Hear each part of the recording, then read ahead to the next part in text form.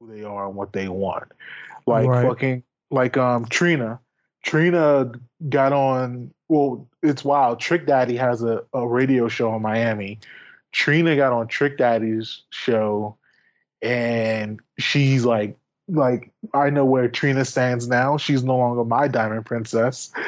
Like Oh she got, no. Oh yeah, so no. because she basically took the stance that everyone who's protesting is a looter, and then Trick Daddy of all people is like, he's defending people. He's saying we know it's only a handful of people who are doing the looting and who are causing the damage.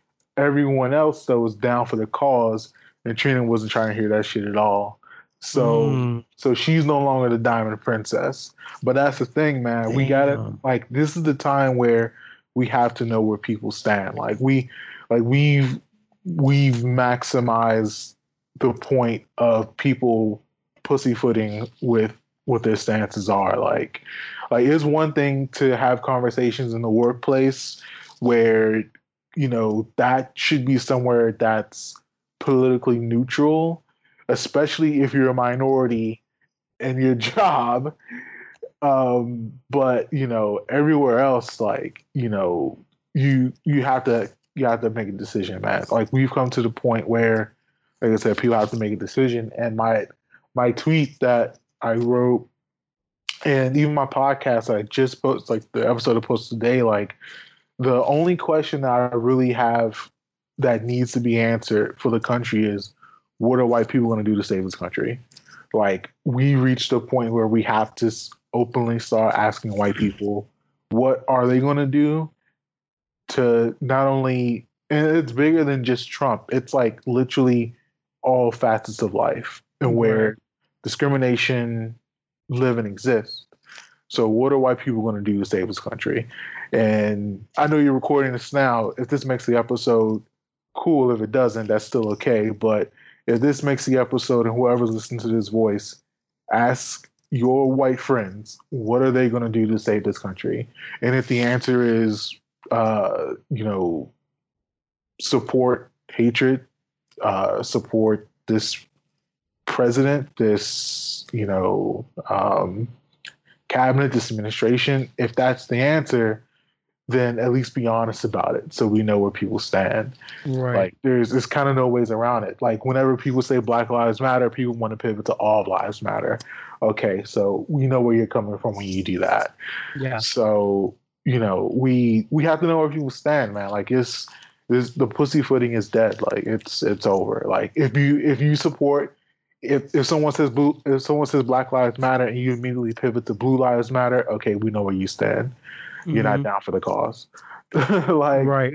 it's kind of that simple. So yeah, man, it's I no agree. pussyfooting around. Well, whenever you get a chance, the episode is raw as fuck because it literally because I knew it happened, but I also knew I couldn't. I had to literally like kind of box myself out of it for the rest of the week until like I got off work on Saturday, and then I could really start diving into all this shit. Even though I mean I was aware, but I just knew if I couldn't deal with it in that moment, or I would have just fucking completely shut down and be like, "Fuck it, I don't give a fuck," you know.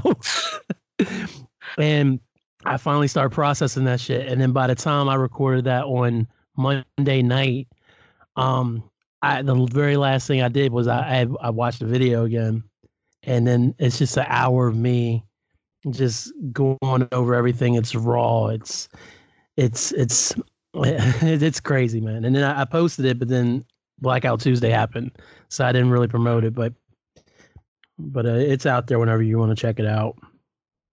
I didn't watch the video, and so I never have plans on watching the I video. didn't want to watch the video, but I felt like I had to see it for myself before I saw did the pod. And oh man, don't watch the I mean, video. that's I that's don't watch definitely the video, your Marcus. I mean, that's definitely your, perspective, but I would legit say for your mental health, I would legit say never watch a murder video ever again for the rest of your life. And I Probably really mean not. that from the, Probably well, no, not. like, I mean it from the bottom of my soul because you remember when the video was going around of those news reporters getting clapped? Like, Hmm. And for whatever reason, that was going around on Twitter or whatever. Like, that's when I made a decision. Like, I'm never going to watch those type of videos again. So, yeah, I would just say, just for your mental health, like, never watch one of those videos ever again for the rest of your life, man. Yeah. Well, I probably won't.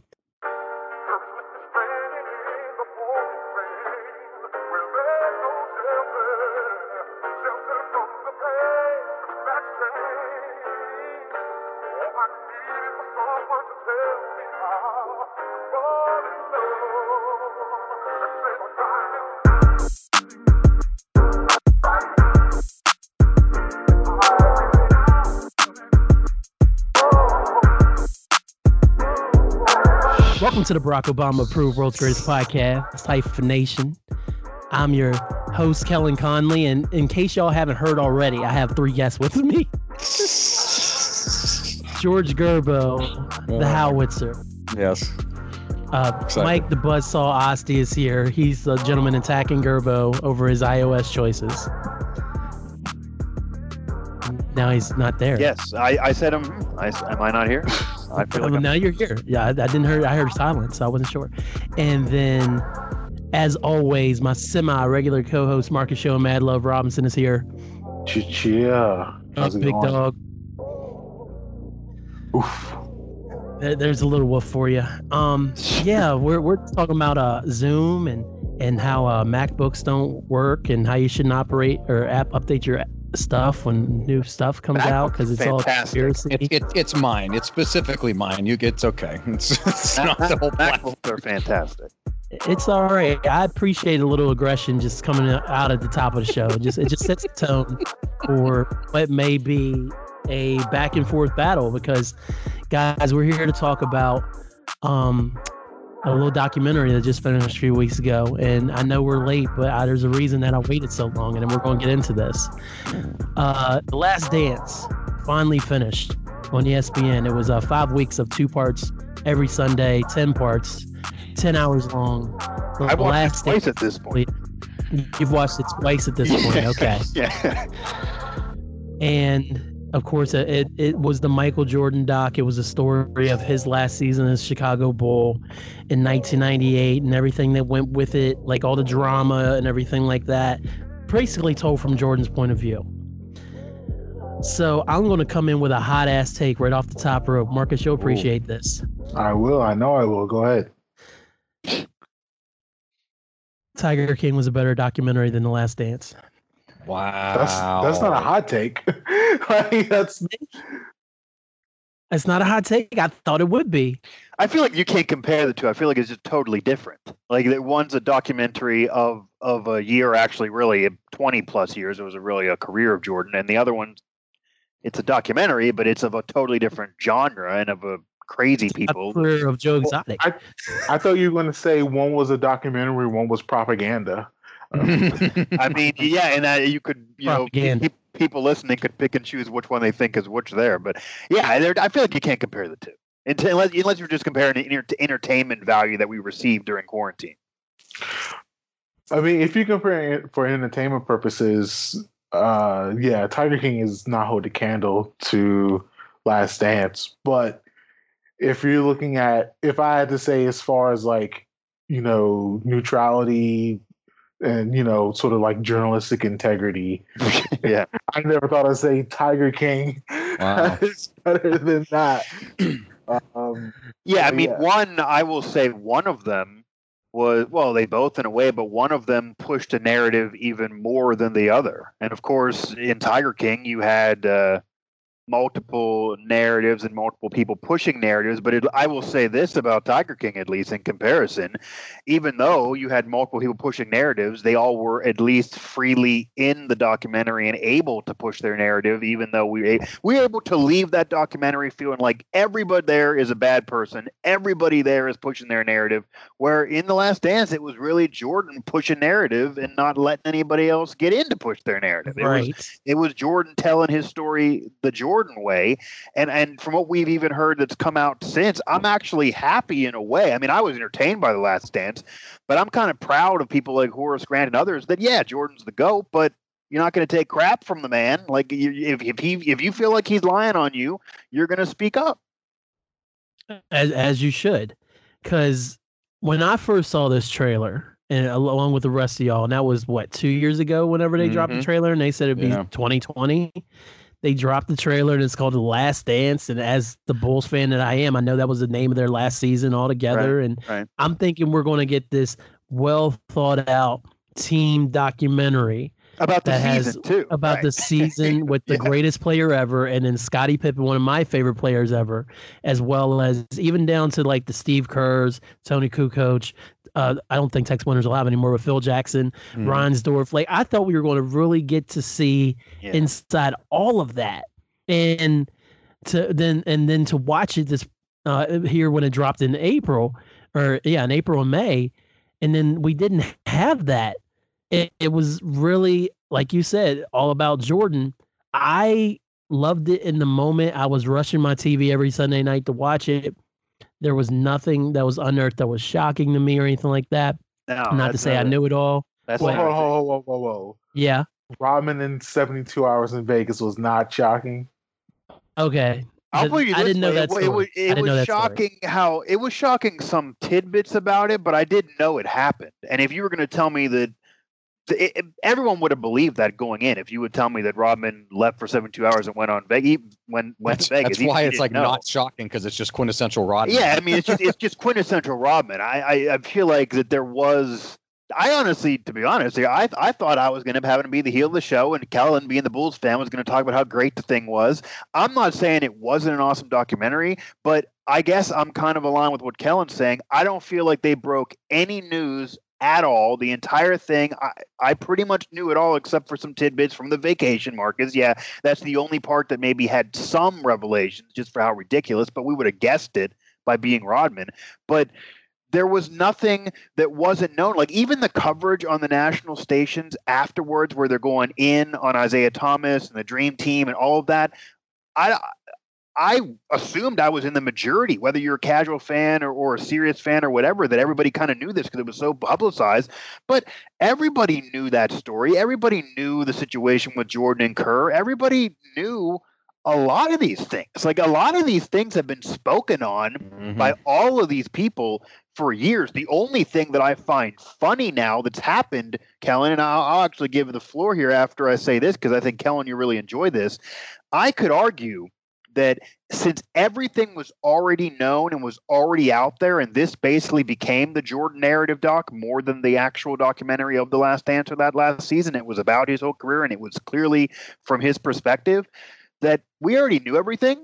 So this almost ends up with egg on Jordan's face. I mean, in a way, obviously people may respect him more as a player, but after the documentary, I would imagine Jordan might even be sitting there kind of surprised that these guys who were always below him, that they always were sitting underneath the throne of Jordan, Horace Grant and Pippen and Rodman and Steve Kerr and all these guys, even if they start out by saying Jordan's the GOAT, we respect him, then they're going to come on TV and say Jordan lied there. That's totally not true. That's a lie. Isaiah Thomas is doing the media car wash talking about what's true and what's not true. And then we get audio that proves Jordan was lying when he says he had nothing to do with Isaiah Thomas not being on the Dream Team. And then there's audio where Jordan's talking about how he shouldn't have been on the team. Like Jordan's being proven to be what people thought maybe, in which he pushes narratives and that he maybe is a liar. Jordan really does look worse from this documentary. Whereas if he didn't do this documentary, everybody would have already known how great he was and known all these stories. But now these people are pushing back, and they wouldn't be out there pushing back and talking about this if there wasn't The Last Dance on TV for a month and a half. So all this, and it's not really making him look good in a way, which is what he said he did not want the outcome to be. But that is in a way the outcome, because it almost makes you look a little bit like, I don't care how great you are, but number one, nobody really likes liars. And number two, especially he looks like a dick. Just say it. Michael Jordan comes off like a dick. But the thing is, though, we're not even surprised that he would come off like a dick. My problem mostly is just the pure lying, because I think like the Isaiah Thomas situation is what he looks the worst on. Because yes, he admits Isaiah Thomas is the second greatest point guard and all of that, but ESPN later releasing audio that shows him literally saying exactly what he said in the documentary that he didn't say. Why would Jordan care so much to just bold-faced, blatantly lie to our face, that makes you look really wimpy, really chintzy, and I don't think anyone would respect that regardless of his level of play on the basketball court. Like, he would have been better off saying nothing. He literally, like, we're living in a world right now where people, if they speak, they got to be careful with what they say. And sometimes when you put your foot in your mouth, you're better saying nothing. Like, Drew Brees was better saying nothing than saying what he said. Michael Jordan would have been better saying nothing than saying what he said, because he's been proven to be a liar. Everything's going to get unearthed these days. But even if he's lying, it's like sometimes it's lies, intentional lies to manipulate his end means. Like that story that what he does the made up. purpose serve? What does it serve him? Because he's super ultra competitive. They ran that thing where he shamed that poor Bullets kid because he dared, say good game, Michael, to him, and then we don't even. They're saying LeBradford Smith, yeah, and we don't even know. They said, "No, Michael made it up," but did he make it up? I don't know. I couldn't figure out what the truth was there. He made it up. Yeah. David Aldridge said he made it up. Okay. Yeah, that's what I mean. Like, Jordan's boys are not shying away. I mean, the only person that kind of dug himself a hole a little bit, which we'll get to later, is Pippen, because Pippen's the only one that corroborated with what Jordan said in some things. But yeah. Everyone just is digging Jordan that hole. I don't think it changes his resume on the basketball court, but it makes him look more like a dick and a liar. And I feel like nobody would be talking about any of these negative things with Jordan, and he basically was Teflon. Nobody would ever bring anything up negative with him prior to this, and now he's just lying out of nowhere. Like, I don't know what the lying is. Like, yeah. I don't get it. His story without lying is good enough. You don't need to lie. I would have respected Jordan more if he would have went on there and say, yeah, Isaiah Thomas is the second greatest point guard of all time. Absolutely. But Isaiah Thomas is a jackass, and I didn't want him on the team, and I'm better than him, so I made the decision for us, and other people who were with me backed it, and that's it. Yeah, Isaiah Thomas, you don't have a gold medal because you got screwed in 1980 and couldn't play on that team either because of politics. That's right. I screwed you over. Because you know what he's thinking in his head. He's thinking that. I think he couldn't do that because I don't think it was just Jordan, honestly. I think literally every person did not want Isaiah Thomas. Yeah, it wasn't just him. But like, him and Magic had big problems. Right. But why did Jordan care to want him? Yeah, and that looks bad. Like, if I'm Isaiah Thomas, I would be mostly pissed at Chuck Daly more than Jordan, because that's my coach. Your coach don't want you on the team. I know, that's insane. But, like, I guess, Marcus, it wasn't just Jordan's decision, even though he's a top dog, but why does Jordan go out of his way to say that it wasn't his decision at all when that's a lie? Why couldn't he just say, yeah, I'm involved? I don't know. He gambles. Who knows? Like, maybe he was gambling that no one would catch the lie. Like, he's just lying. Oh yeah, we should start betting on how many lies he has. Making a lot of cash. Oh, and I think he even looks horrendous in the rivalry with Charles Barkley. I was watching yesterday an interview that Charles Oakley did with Chris Broussard about that, and Charles Oakley tried to defend Jordan there and say Barkley's worried about things that shouldn't be worried about. But all it comes down to is Jordan doesn't like being criticized, even when it's true. Like, come on, it's like Jordan's like 15 years old. It is, and what a lot of what this doc did was remind me of his retirement speech, because all he did every chance he got, whether it was Scotty, whether it was Horace, whether it was Kukoc, whether it was any rival hit. Freaking Luke Longley couldn't get in the damn documentary. I was mad. I was mad Luke Longley wasn't.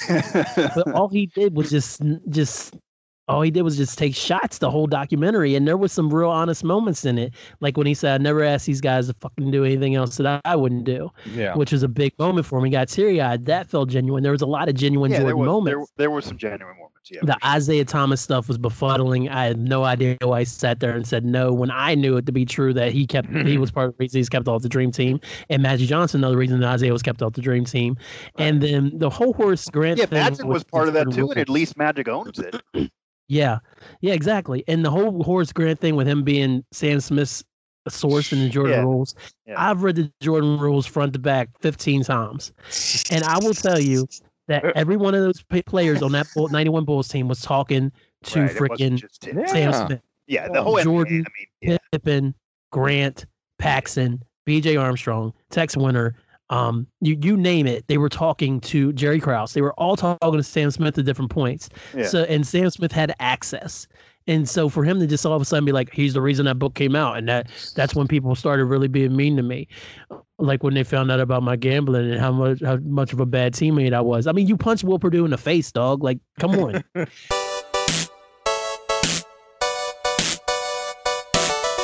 Okay, Jack, this is a We Should Do This Again Sometime podcast ad, take one. In a world where laughter was king. No, in a world, Jack. What do you mean, no, in a world? It's not that kind of podcast. In a land that... No, in a land either. In a time... Nah, I don't think so. In a land before time. Jack, this is a cartoon movie, and we may get sued if you use that. Can you say We Should Do This Again Sometime is hosted by Kat Chinetti and the Mark Rob, please? One man. No. When your life is no longer your own. What does that mean? When everything you know is wrong. Okay, bro, that's enough. We should do this again sometime with Kat and Mark coming to a podcast app near you. Someone get this guy out the booth, please. No, I like it in here.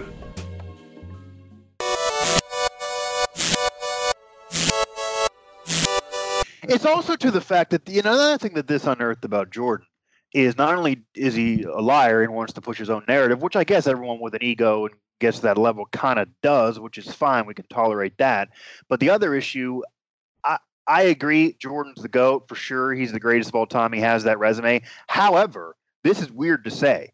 I almost feel like that even though people are still going to, who think prior are still going to agree that he's the GOAT, and he probably did get more people to feel that way that were maybe younger fans than before, which maybe is his goal as well. However, I think actually LeBron oddly comes out of that kind of looking good in a way in that debate, because the other part of it is it also shows, and I'm not talking about the difference of them socially, because that also made Jordan look bad, where he basically said, yeah, I didn't care to speak up for this politician. Like, Jordan looked like a dick again. He's like, I don't care to speak up here, but I'm going to go ahead and lie over here. Like, people buy Jordans.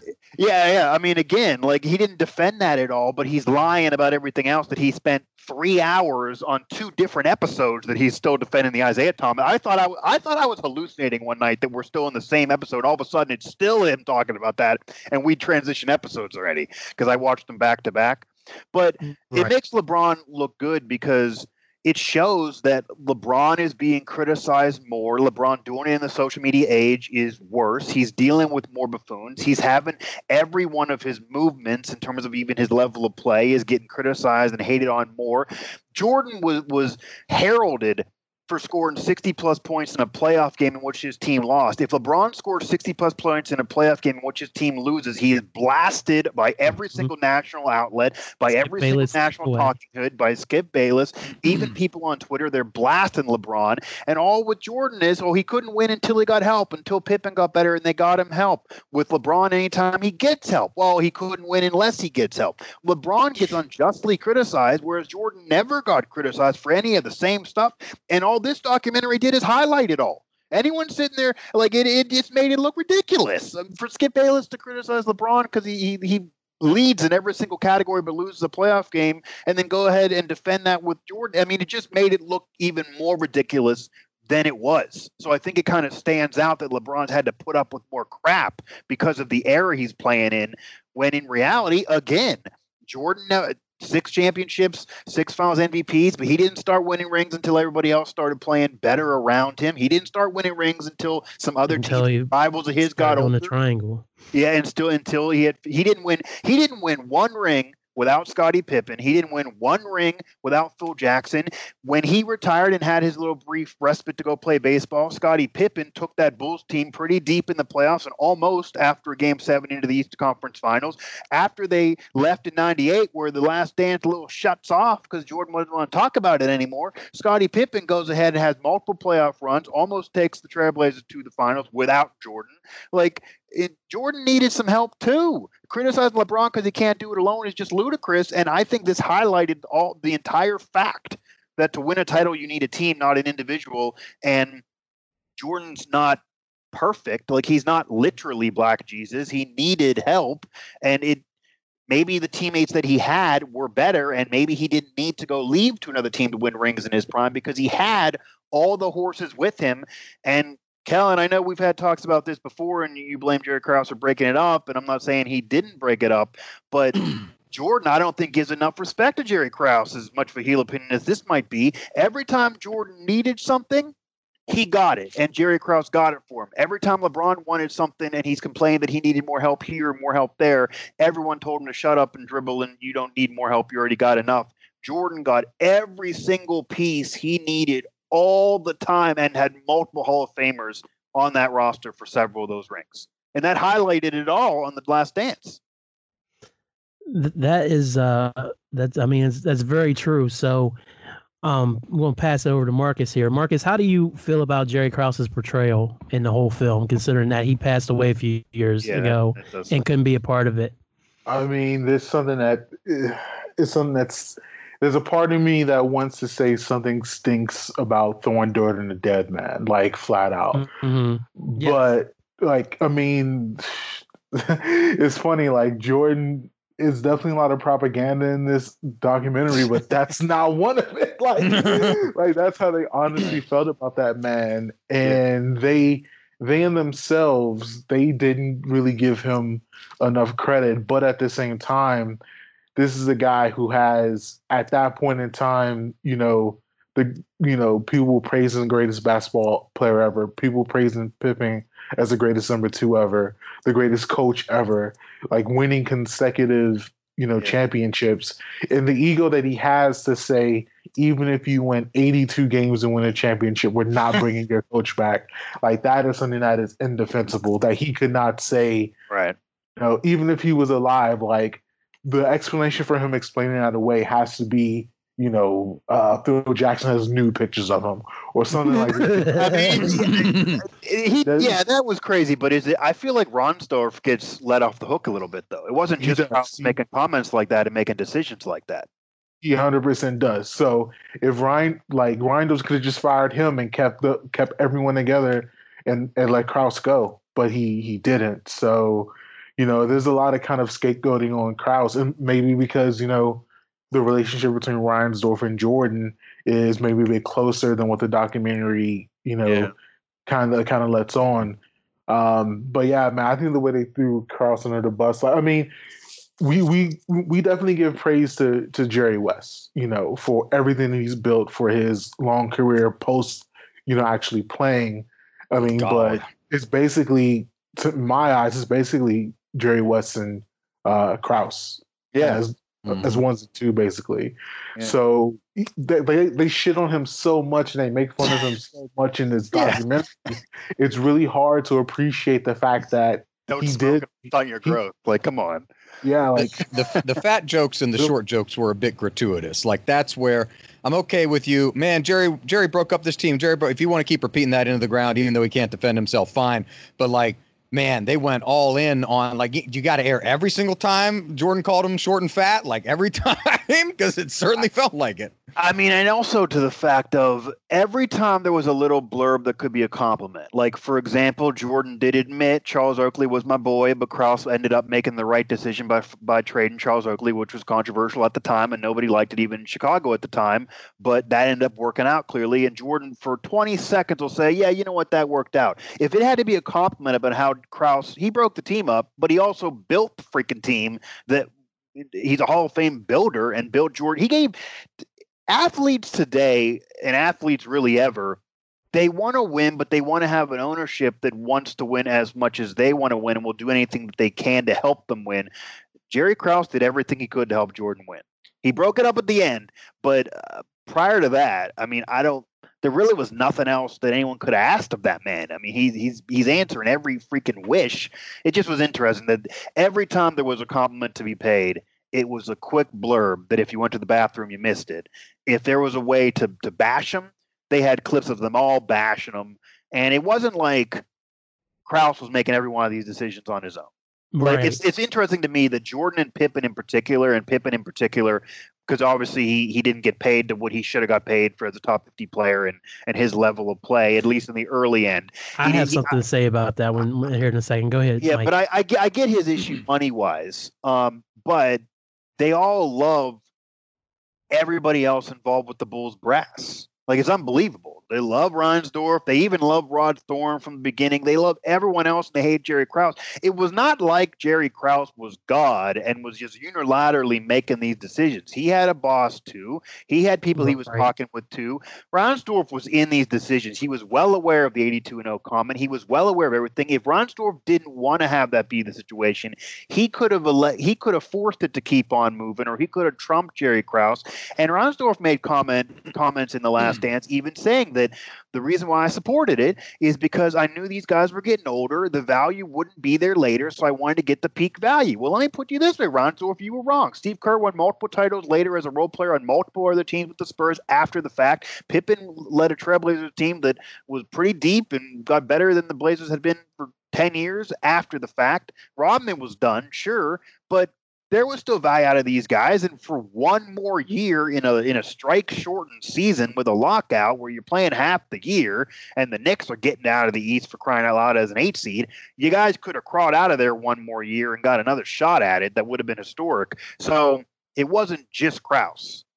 For Ron to corroborate all that, and why do those guys love him when he made the same decisions? That's what I find interesting. But sidebar back to Pippen. Pippen signed a rookie deal when he came in the league in 1987. Right. And Scotty's whole thing was they touched on the doc that his dad had this crippling disease, and I think maybe his brother, someone else, was very sick. Scotty had this super fear that coming from a small town and everything, and all of a sudden he's an NBA player, he's playing next to one of the greatest players of all time. He had this huge fear that at any moment something major could happen to him. And so Scotty whined about his contract, and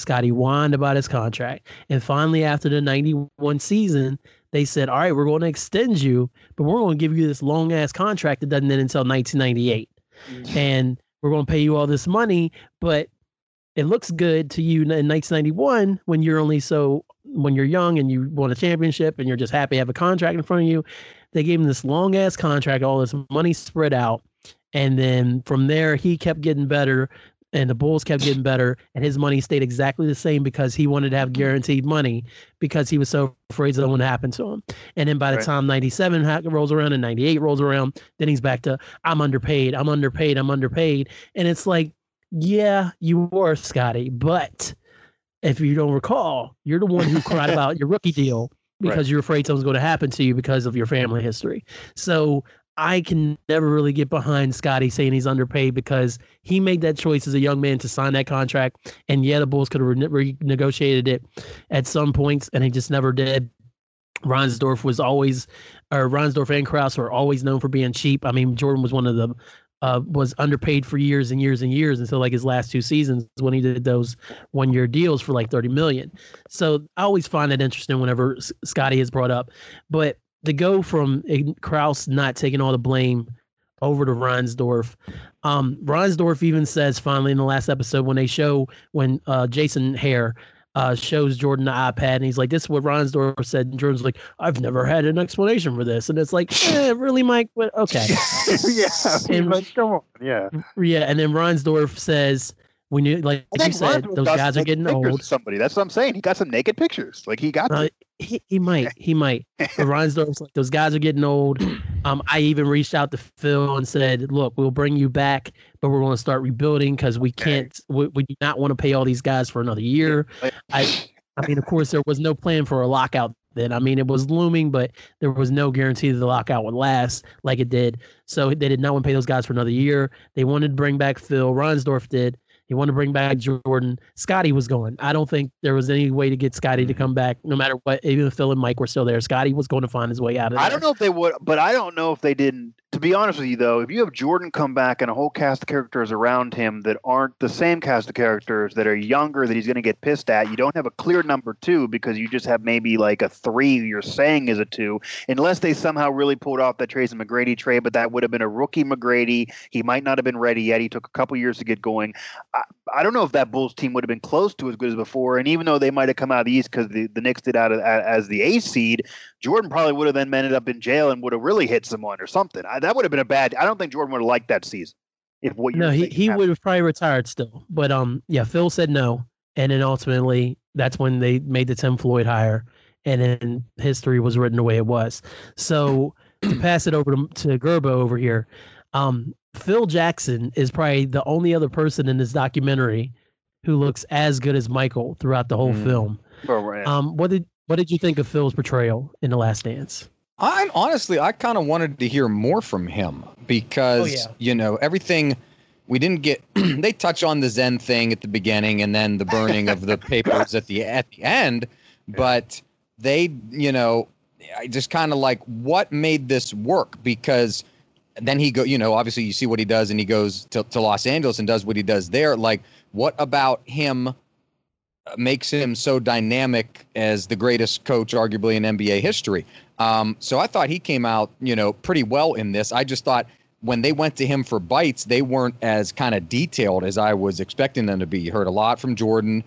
I would have liked to heard more from Pippen personally.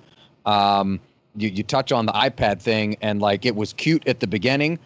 Quite frankly, by the time I got to like episode 6 and 7, like I'm getting like pissed that they're letting Jordan respond to all this shit. Like Gary Payton, the glove. I didn't have no trouble with the glove. I'm like, fuck you. I mean, I see them watching the highlights, like I see you. I see you have trouble with Gary Payton, like and it's also like it's not embarrassing. Like the thing is that I don't think that they're like you won the title. Just admit that like Gary Payton got me in Game 4 or whatever it was. No, he can't even do that. I don't think Jordan gets to that. Like nobody, not anyone alive. Everyone may think Jordan's the GOAT in his eyes, and majority probably do, but nobody in the world thinks Jordan is literally perfect. There was gonna be a moment in certain games, like Jordan even tried. This is one of the things that Jordan flat out lied, and this you won't even admit it. Is the thing like? Yeah, it's been 20 years. You won the titles. Everybody loves you. Just be like, man, Gary got me in that game, but we got the ring. No, he's still pissed off with these people. Well, really, you know who looked bad in that series? Pittsburgh, Pennsylvania's own George Karl looked like he didn't know how to coach. I mean, he had a 3-0 lead in the series, or he had a 3-0 deficit in the series. Did the Sonics? Jordan had a 3-0 lead. He would talk to him at that restaurant because they both went to Carolina. Well, forget the talking to him. And that's got to be a lie too. George Karl under the bus by saying that George Karl refused to let Gary Payton guard Jordan prior to Game 4. It's like you're telling me that we're in the NBA Finals right now. You're going up against a Bulls dynasty. You got a squad with a great team, but only one Hall of Famer. Your Hall of Famer is known for defense as well as offense, even if Jordan doesn't want to give him credit. Jordan's talking smack. He's talking smack. You want entertainment as well. And you don't let this man even get a look to do a guard and he put his hand in anyone's face. It's Jordan until Game 4 when it's over. Either George Karl has a personal problem with Gary Payton or he didn't know what the hell he was doing. Like, that's insane. Like, that made George Karl look bad. That's why he hasn't won a championship. He didn't know what he's going down once you get to the playoffs. Like, that basically crapping on Gary Payton made no sense. Like, no one thinks Gary Payton's better than Jordan, but he's certainly a Hall of Famer. That didn't make sense to me. But then there was even the moment that Jordan sold in one of those playoff series where he went to Vegas and came back late, and it was that East Finals game. And Jordan and everybody else was like, yeah, man, you know what? Everyone else would get criticized for this. I know LeBron would get criticized for this now, but you know what? It's no big deal when it's Jordan because he came out there and balled out the next day and we won. And you look at the stat line, it's like, no, Jordan, you had 9 points. You were like 4 from 30. You were awful. You clearly were drunk and hungover. What the hell are you talking about? You won the game because Scottie Pippen balled out, who you don't give credit to again. Like, you're the best ever, but you sucked in a game because you were out until 6 in the freaking morning. What are you talking about? Did y'all hear George Karl's reason they lost the 96 finals that came out like late last year? No, what was it? Here's the quote. I lost that series on a technicality. Our second game in the series was in Chicago. It was a night game. It started late. It was an NBA game. It was long. We played well, but we didn't play well enough to win, and we lost. For some reason, I decided to fly home after the game. In my opinion, that cost us a series. Karl continues to explain they had some flight issues, had to stop in Montana to refuel, and they arrived in Seattle at 5 a.m., and that completely messed up the team's sleep pattern. And the next game was Sunday at noon. The Sonics looked tired and flat in that game, and Karl sees his decision as the cause of that. So not on like it wasn't that it was the 72-10 Bulls, and it was the fact that if they had just waited till Sunday to go home or the night after instead of going home right after the game, if they had waited till morning to go home, that would have swung the whole series, and the Sonics would have upset the Bulls in '96. That's great. Yeah, I mean that's just a situation where the Sonics were a great team, but they ran into a buzzsaw, and they a lot of these teams in the '90s they were really really good. The Jazz as well, and they just picked the wrong time to get good. Like for example, if the Jazz would have made the finals in '99 instead of '98 and '97, they would have certainly beat the Knicks. Are you kidding me? It ended up being the wrong time for them. But I don't know if George Karl was asleep, and that's why he didn't slot Gary Payton in as the guy guarding Jordan. He's probably trying to argue that was a great decision of his to get him a game. But I mean, that's just insane. Yeah, I don't. That's just like Jordan can't give anybody else credit for anything. The people in the world are the worst. When if something goes right, it's all them. They get all the credit. If something goes wrong, it's everybody else. I did nothing wrong. Look at everybody else sucking, and that's why we lost. And that's how Jordan comes off. That's annoying. Yeah. That's all. Marcus, as the documentary progressed, was there anybody that you were hoping we'd see more of, or at least get more screen time in the story of the Bulls, or did you kind of know what the fucking vibes was by the time episode 1 was done? Man, we needed more cocaine circus stories, man. Talk about lies. Okay, so. You know, I'm not going to accuse Michael Jordan of doing hard drugs. That's not what I'm about. I was about waiting for that. I was like, oh, we got a soundbite. We should throw it to ESPN. I think we'll go viral here if Marcus is going to accuse him of doing cocaine. So he's saying he walked into this hotel room and it's all this wild ass shit. So he got the coke, we got the line sniffers, we got the drinkers, and we got the honeys. You're telling me that Michael Jeffrey Jordan didn't want one of those three?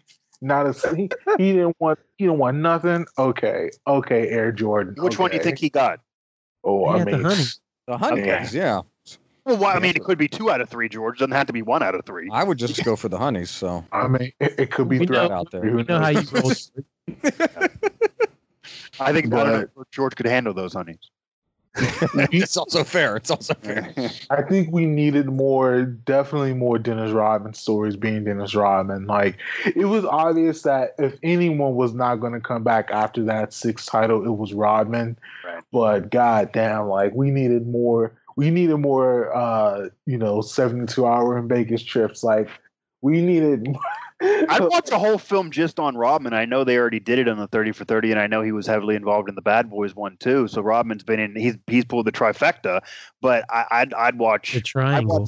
I'd watch 10-part on just Rodman because I think out of guys that came out looking well, I think Rodman comes out of this looking good. I know he had the alcohol problem, and I know that he was a pain to deal with, and I know his personal life and the craziness. But let me put it this way: this dude, and Isaiah Thomas has said this. Not only is he's a 5-time champion, greatest rebounder of all time, but back in the day, he was winning rings, getting 17 rebounds a game, making $800,000 a year. He then decided to dye his hair, put a wedding dress on, and start dating Carmen Electra and every other model around. And he had 17 rebounds a game and was winning championships and making $17 million a year. This dude was a marketing sensation who might be the smartest marketer ever. You got to be kidding. I mean, that was fantastic. He did nothing different, all of a sudden making way more money because he arguably was more famous than even Jordan in those couple years. Well, maybe. I've lived in San Antonio for about 3 years. I literally cannot imagine Dennis Rodman living in this one course. him and David Robinson playing together. Like, come on. Like, he must have set this motherfucker on fire when he came here, man. Like, that's what started. Like, the only thing that I want for Christmas is a 91 Rodman jersey. Like, that's all I want for Christmas, man. Oh, dope. Bulls one, man. But I mean, for like a serious tip, I mean, like, I don't necessarily think that I wanted more players specifically because it was either going to be players that he beat that were going to be like, yeah, we got our asses kicked, whatever. Right. I know that I know Longley got approached, and I think Longley declined. I know they approached Malone, and Malone declined. We don't mess with Karl Malone. Well, Lamone's sound bites are awful. Somebody asked him in an interview after The Last Dance, and what he thinks of Michael Jordan, and he said, well, when I hear Michael Jordan's name, I I think Michael Jordan. He's Michael Jordan. It's like, all right, dude. With his fake country accent. Yeah, it's a rough soundbite. He's a hick, though. He's fishes and does all that stuff. Oh, right? he's a hick, but that is not how Karl Malone talked when he's in the NBA. he definitely did not talk like this. And like, well, John hugged me with a good pass, and I made the layup. Like that is the comparison. Well, I am white. Unfortunately, I can't do it. But he gave you I'll send you a link. Yeah. Yeah, it's bad. Yeah, for me, because it was a layup piece. Like this is just a shotgun blast of nostalgia. So the only thing that would have made it better if they were just like giving away champion jerseys to viewers. Like there was nothing. I legit don't think there was. I don't think there was much more to extrapolate, especially coming from. I mean, everything was slanted. Like obviously, to get Jordan's permission, there are going to be concessions that they had to make. So if this is like, Ezra Edelman, making the Last Dance documentary, like it would have been from multiple angles, from multiple different players, but Jordan wouldn't have been a part of it. Yeah. So kind of got what we got. That's kind of it. Yeah. Well, and then even in, they do the 95 thing with him coming back after baseball, and basically it's like, oh, he didn't have his basketball legs under him, and he just didn't have a full season under his belt. Like, if he's the greatest basketball player ever, then he should have been able to will them into the finals. So they find I get it. Like, I get the practical transition from baseball back to basketball, but they found a way to kind of whitewash that and be like, oh, if he only had a full season of games and playing under him, they would have won the title that year, just like they would have won in '98. All this conjecture shit. Like, it's just it was just a little over the top at some point. The Bulls were like mediocre until he came back, and then he led them into the playoffs, and then they gave a decent series of Magic. They didn't come close to be the Magic, but still. No. Yeah, but to be fair to Pippen and the rest of the Bulls, they had the same team, and you just take Jordan off of it. So then, for example, let me put it this way: if you have Pippen and the rest of the Bulls without Jordan, that ends up being and the Horace same Grant. situation. Yeah, well, Horace Grant. That ends up. Well, he was on the Magic then, but that ends up being the same thing the Pacers had, the same thing the Knicks had, the same thing the Suns had with Barkley, where you have one Hall of Fame star and the rest of these guys circling around the axis. Jordan and the Bulls, and Jordan's better than them. But if you look at the teams, it talk about the Warriors. It's no different than when the Warriors stacked the deck and added Kevin Durant, and you had 3 Hall of Famers instead of going against 2 when it was the Warriors versus the Cavs, and those three out of the 4 when Durant got there. Jordan had a Hall of Famer with him. It was 2 Hall of Famers, and then eventually 3 with Rodman. Versus how many Hall of Famers were on the Suns besides Barkley? How many Hall of Famers were on the Pacers? Is Dan Marley in the Hall of Fame? I know Chris Mullin was there with the Pacers in that one on the bench, but like in terms of Hall of Famers that actually were still good and playing well into their prime, it was just those lone Rangers, and with the Knicks it was just Ewing. So Jordan had a stacked deck in his favor, and he got the job done. But the only thing that's underrated in Jordan's favor, I will say, is the baseball career. I think people underrate that historically and make fun of it all the time. To transition from another sport and play baseball at even a minor league level like that after not playing baseball for 10 years and ended up with that many stolen bases, ended up with an average like that, even though it wasn't good, but it certainly wasn't 0, and you end up driving in 50-plus runs. I mean, he embarrassed himself because he's Michael Jordan, but that wasn't that bad for somebody that hadn't played in 10 years. That baseball run's a little bit underrated. And that's hard to do at that level. Have 30 stolen bases, 50 RBI, hitting 200, but it's not like he's hitting 102.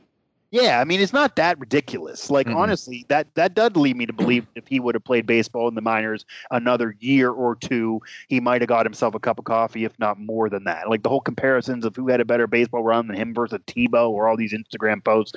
Jordan's baseball time was not that embarrassing for somebody who only tried the craft for a few months after not doing it for a decade. So that was kind of glossed over, but that would have made him look better if they would have spent more time on that. I actually found it really puzzling that they kind of just was like, oh, BJ Armstrong was like, hey, do you want to come play basketball? And he's like, you know what, let me go play some basketball. And then all of a sudden he's like, you know what, I'm going to come back. Like, I know there's a whole lot more backstory to it. And Gerbo, I'm going to hand this one to you because you and I both know how heartbreaking the 1994 strike was for the Cleveland Indians. Because the Indians were killing shit. Yeah. And then the strike happens. And the Indians had several other opportunities, but yeah. Shut up, girl. Shut up, Asti. Yeah. The point is, there is no mention. The 97 Game 7. Shut up. There's no mention of the baseball strike at all. Yeah. And no mention of Reinsdorf. They kind of mentioned that he owned the White Sox and Jordan was a Bull, but no mention of Reinsdorf squeezing the players and being a major part of why the strike went on so long. And basically being like, once the strike happened, even with Jordan progressing and there being a possibility of Jordan eventually making it to the majors, like there's absolutely no mention of, oh, the strike happened, let me go do something else. Like, how do you just leave out that entire important part after the whole 1994 season was canceled midway through, and then Michael Jordan sitting around in March with nothing to do? Yeah, it was just like they talk about like, oh, Michael Jordan wasn't going to cross the line as a scab, so he came back and played basketball. Like, it's like, no, it's way more complicated than that. And Terry Francona, said to it that if he got another 1,500 or so plate appearances, which sounds like a gaudy number, but that, it's a regular thing in the minor leagues. If he got, that many more plate appearances, that he would have made it to the major leagues. And they stuck him, again, comes in and he goes straight to Double-A ball. And because, as Reinsdorf said, like, we didn't have a facility at Single-A to house all the demand and the media and all the people that were going to show up there.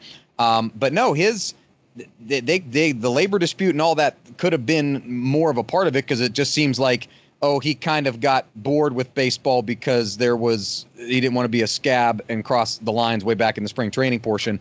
And then he just comes back to basketball, because in my part, as a kid, I didn't know all the details about that. He goes to play baseball, he plays in Birmingham, and, he sends the fax and says, I'm back. But yeah, there was a missed opportunity there to get more specific into why. Did he feel like he scratched the itch of, yeah, I did this well enough, and I made my dad proud, and I feel like I've checked that box, and now I can cut, like, more of that decision, because that's wild. It's just one of the most wild things in sports, period.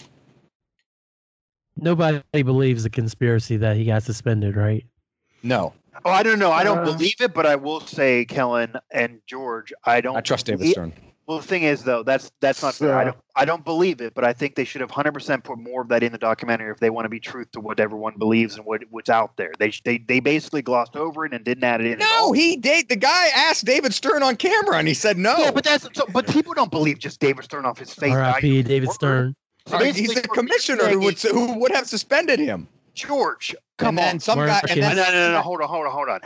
Marcus had something he was going to say. I could hear him in the background. I am not in any way saying that I believe Jordan was suspended for that, George. But are you going to tell me, in the world we're living in today, that David Stern, if Jordan was suspended, David Stern would never admit it. It would self-serve him to lie. You're telling me you're gonna? No, that's ridiculous. I'm not just gonna. He's not Jesus Christ. But they didn't gloss over it. And then they asked that other guy who I can't remember what he did, who worked for the Bulls. Bald-headed white guy wearing glasses, can't remember his name, and they asked him, and he said it was complete bullshit too. And then they asked the third guy. There's no one going to admit it. Why would they admit it? How does that make them look good? No. I'm addressing your point that you said they glossed over it. They did not gloss over it. They could have glossed over it, and they did not. They asked 3 different people. I don't think they spent enough time on it at all. I'm telling you right now that if David Stern saying it so does not make it so. Period. I know. It's not telling you that 3 different people said it, so they did not gloss over it. I disagree. I dispute that characterization. They spent 10 minutes total. So, Kellen, we need a vote. So, do you think they gloss over, yes or no? I thought we got way more than I expected us to, honestly. I thought it'd be like a question, Jordan say no, and they moved on. But they gave us some time. Though, that George's first comment that David Stern said it, so you shouldn't talk about it anymore. No, stop. You're That's putting exactly words in my what mouth. you said. No, I didn't say David Stern said it. That's not how so George said that. Don't put words in my mouth. I'm just saying they did not gloss over it. They asked David Stern pointedly the question. You heard the question asked, and you heard his response. You then heard the question asked to that his other response is immaterial. He's not going to lie. I'm telling you that they asked 3 different people in the thing. I watched it. I disagree. Okay. Then they did not gloss over it. I don't agree. Now, if you wanted to spend, they spent plenty of time on his gambling in the Atlantic City, that type of stuff. Yeah, but I already touched on that, because when they spent the time on the Atlantic City, they said that, yeah, this is controversial, but it's no big deal because it's Jordan, and then he balled out the next day, which is a lie. So, like, come on. But in this case, I do not believe they glossed over it. I'm just saying the David Stern's comments mean nothing to me. That's fine. That's not what I said. You think he took this secret to his grave, Asti? Again, I already said this. I don't believe that I'm not saying that. I don't believe there was a conspiracy and that he was punished like Pete Rose, but they glossed over it. I'm just saying that if that did happen, David Stern would take it to his grave. So to have your first comment be, well, David Stern said it never happened. Well, he's self-serving. So it's irrelevant what David Stern says to me. They could literally have not put him in. It would have been the same. He's not going to ever admit it. I'm not saying I believe that, but it's just that would be like saying OJ said he didn't do it, so we know he didn't do it. Like, come on. That's a whole other can of worms. I mean, no one's. That's irrelevant. Damn. All right, so Marcus, back to you. I want to talk a little bit about the actual filmmaking, and I know that you have a podcast called "We Should Do This Again Sometime" with your co-host Kat Chinetti, and where y'all deal with movies. And I just want to say, especially since you watch so many movies, especially documentaries, you've seen plenty of sports docs. We both love Hoop Dreams, and you've seen a lot of the 30th for 30s. From a movie standpoint and a documentary standpoint, like, what did you think of the Last Dance on those terms? I mean, from the actual, filmmaking of it, I think it was pretty solid. I think we talked about how, it was definitely a propaganda to it, but what I will commend them on, we talked a little bit about this, or giving the shading to Scottie Pippen as his mentality as to why he chose the long deal, even though he would have been way better served taking a shorter deal and gambling on himself. That was something about Scottie I never knew about. And also I want to give them kudos also for the information on Steve Kerr, which is something that I don't think a vast majority of NBA fans knew about his father. No, that story was completely new to me. I did not know that. That was fair. Yeah. And that actually, sort of leads you to see how active politically Steve Kerr is now. So the tidbits, like Asti said, like, they're tidbits that they did really well, that they pieced together really well. The time jumping and, going back and forth and out of time, that was all pretty decent. It was all pretty structured well. But if you're talking about, like, specifically a documentary where, there's had to be, like, some level of objectiveness, like, it's just kind of lacking. Like, you brought up Hoop Dreams, like, to me, like, the standard, if you're talking about, like, documentaries, especially sports documentaries, Hoop Dreams is, like, the gold standard. To me, Hoop Dreams, before OJ Made in America, Hoop Dreams was the greatest American documentary that we created until OJ Made in America surpassed it. Do we agree that OJ Made in America is the best 30 for 30 ever right now? I don't consider it 30 for 30. I don't think it was a 30 for 30. Yeah. Well, it's in the same genre. I know what you're saying. It was on ABC, but it was still from the same. It's in the same genre, even though it was the first one that they did the 10 part where it was on ABC and not ESPN. So it wasn't in the same quick 30 for 30, I guess, but in that same genre. Yeah, ESPN. It's easily the best sports doc that came out of ABC, ESPN. Mm-hmm. Yeah, in that family for sure. In that family for sure. Yeah, but go ahead, Marcus. On the same token, like, there are other. If we don't look at specifically how well we were entertained, if we're looking at a documentary to give us information and knowledge that we can extrapolate from the subject or subjects, like, you can probably think of 5 30 for 30s outside of OJ Made in America that gave you more information than, the Last Dance. Even I think one of the most underrated ones is the Vlade Divac 30 for 30. Yeah. I learned something from. I'll tell you this. I've learned something from every single 30 for 30 in some way, and I consider myself a pretty, advanced in terms of knowledge. And the Last Dance, I probably learned the least in. Yeah, the Kerr thing and the vacation, but all the other ones, I feel like they peeled the onion and I learned something in. So that is disappointing, I guess, which is the overlying theme here, that we didn't get more legit information that is out there. That if they wasn't just narrative, it would have been out there.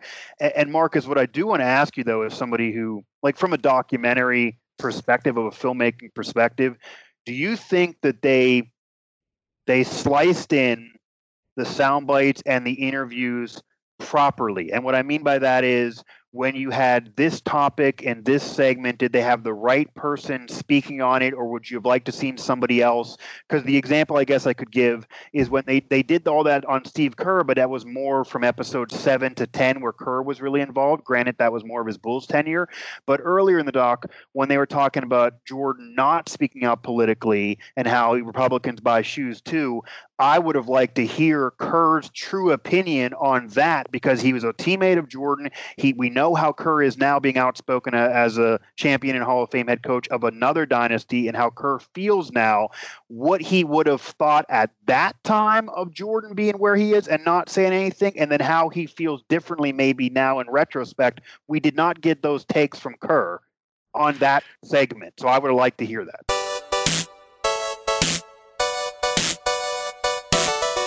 Hiya, Puddins. It's your girl, Holly Quinn, a.k.a. Dr. Harleen Quinzel, here to tell y'all about It's Like a Podcast or whatever. We talk about nerd stuff and life stuff, and if you want to know what we're about, check out the Powie Awards, our 100th episode, Q and Slay, or Theater from Our Butts. Have a good day, Puddins, and love, trust, and belief.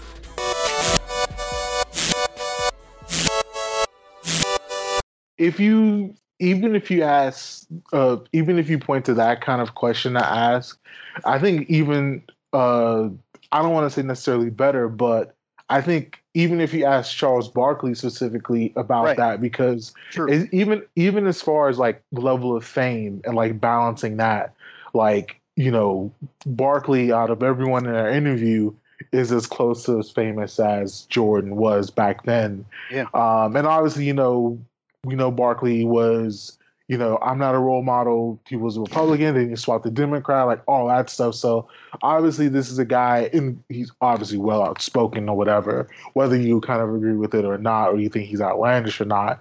Like, yeah, like they I don't want to say they breezed through this, like, as far as like different parts of Jordan's life, because there's so much that they wanted to cover. They basically covered from college up until the retirement. So it was really a juggling act. Like, yeah, they like getting Kerr's opinion on that would have been like something strong. Getting Barkley's opinion on that would have been pretty strong. I mean, are you nervous that they didn't slice it that way because Jordan knows their opinion would have probably been negative? Or do you think they didn't want to give their opinion that was negative because as much as they give it now, they don't like touching and criticizing Jordan? There are people that Jordan did so much for that they don't want to mess with him. I've only watched the documentary once, but from the best of my memory, anytime anything that would have come out that was potentially negative, they mostly stuck to Jordan's perspective without any challenge. Exactly. That's what I'm saying. I'm saying. And remember, Jordan owned the footage and was heavily involved in the making of the whole film and everything, other than the actual editing itself. But he knew what was going to be in there. And when the quote came out before it started that, oh, this could be bad for me and stuff like that, I was thinking, oh, they're really going to get into this shit about how mean he was. To say that, Kellen, but they didn't do that. Cut that clip out and throw it through the entire podcast. Like, while we're talking, not even as a commercial break, just Jordan was the one who was cutting this entire thing and owned the rights to the film and was going to present this the way he wanted. Like, yeah. Like that's not how you make a documentary. Like, that's just kind of flat out it. Like, if you're only asking the subject what they feel, you have to get reactions to it. Like, I mean, if we ask, like, you know, OJ, you know, what are your thoughts of being on trial, OJ? Like, no, OJ. How you feel about not being black, OJ? If anything, the subject's opinion, it's not necessarily the last opinion you want to have, but you need objective perspective. That's why Made in America was so great, though. They got everyone's opinion, and it included Jay, but they got everyone's opinion, and even the defense team, and even Johnny Cochran, or not Johnny Cochran, but even his proteges, and all of those guys, F. Lee Bailey. They gave their takes where you could kind of peel away, and you could honestly, you leave that documentary and you can't even empathize with the jury no matter what you think of the decision. So like that, you got everyone's legit perspective and can change your opinion based on what you're hearing from them and understand it at the time. There's nobody changing opinions from this Last Dance unless they literally didn't know before. You want to know what the silliest shit that they actually told like half truths on?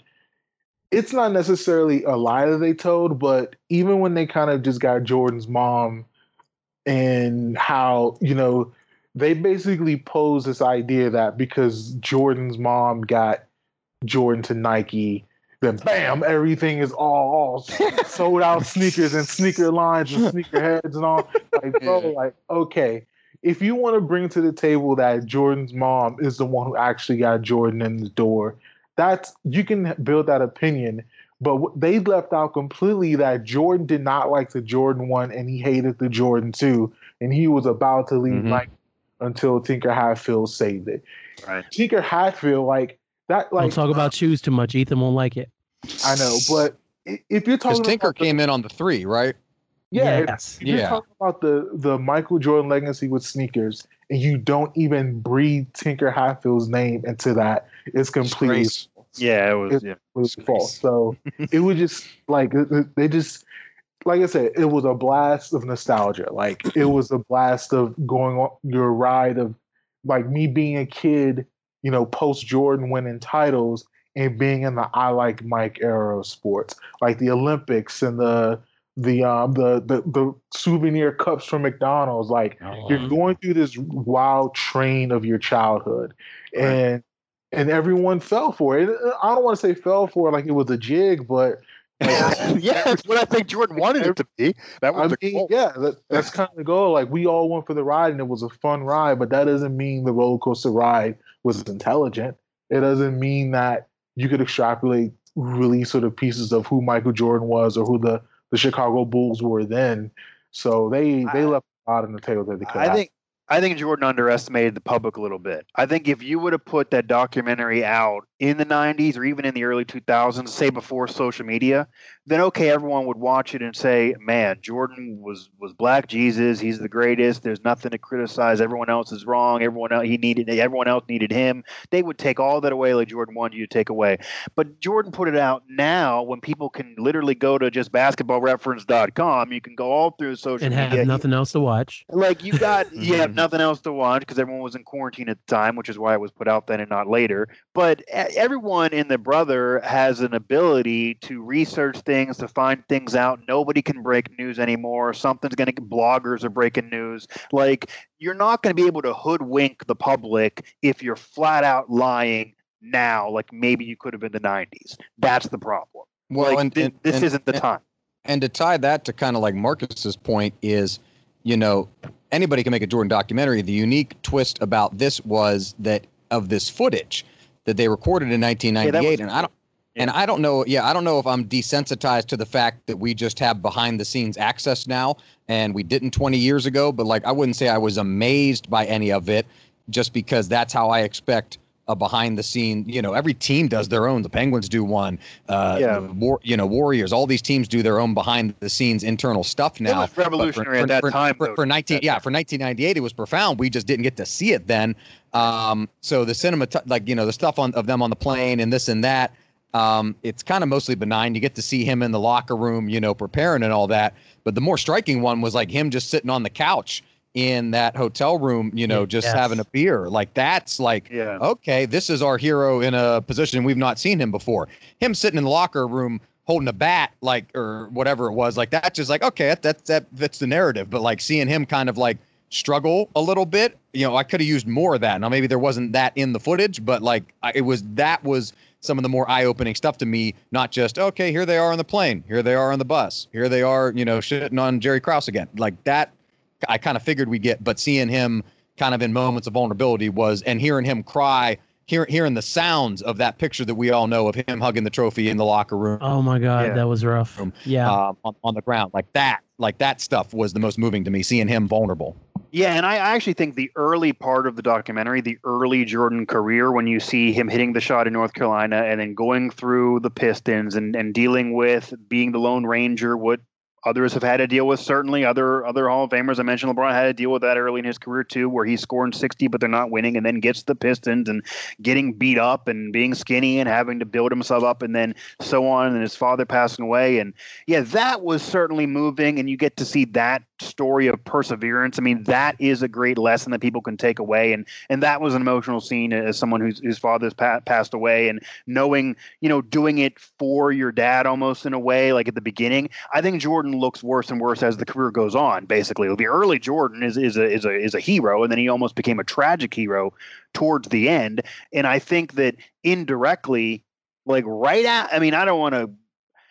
after his father passed away, it feels like it almost like revved up the engines with him being more of, it is singular focus, it is championships, I don't care who gets in the way. And maybe that's how he won all those in a row.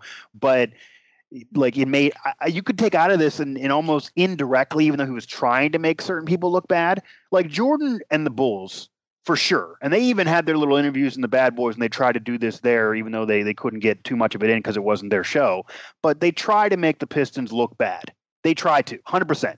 They hate the Bad Boy Pistons. They try to make them look bad. They want everyone else in the public to say, we're the Bulls. We were trying to get over them. They're beating us up. It was unfair. We had to conquer the demon, and then they're the bad guys. We're the good guys. You should have rooted for us. When in reality, a lot of that's not necessarily fair. I mean, that's how the NBA was then. They had to play that way to get in the middle of all those dynasties and all those great players. Isaiah Thomas did not have as many Hall of Famers around him as Magic Johnson had around him, as Larry Bird had around him, as Jordan eventually had around him. They all had 2 or 3 Hall of Famers around them. Isaiah Thomas did not have that cast of characters. He had Benny the Microwave Johnson in the Hall of Famer. There's a couple. My point is, there's a couple others. It was I don't know if he is or not. I'm just fucking around. He had Rodman, and he had Dantley. He had Dantley, who was traded before the title team. So he had a few. For Aguirre. Yeah, so he had Dantley. Dantley's in the Hall of Fame. They traded the DC guy. I'm sad about that. Yeah, but he didn't have as many Hall of Famers around him in terms of the title teams. He didn't have as much of a stacked crew as those other guys had. And the other end of it is, and I don't know, again, I mean, this maybe has some racial connotations here, but the Bad Boy Pistons get blasted for walking off that court and Isaiah ducking under Bill Laimbeer and not shaking the hands. It is the identical thing that Larry Bird and the Celtics did to the Pistons before. It is exactly the same, and no one talks about it at all. I bet you the casual fan doesn't even know it happened and still doesn't know because they glossed over it in the documentary, except Isaiah Thomas brings it up here or there. But the Celtics walked off before that game was over when the Pistons finally eliminated them. They walked off. I think McHale shook hands, and that's it. Larry Bird was in the shower before they were at Triple C. I never realized that happened until this doc. So that's something I did learn because I saw that footage of like that aggressive high five that McHale and Isaiah had on midcourt, which is when they kind of forced them to shake hands. Never knew the Celtics walked out on them. But here's my problem, and this is what Marcus was saying about Jordan's going to set the narrative, so you're not going to get the right interviews because it's Jordan.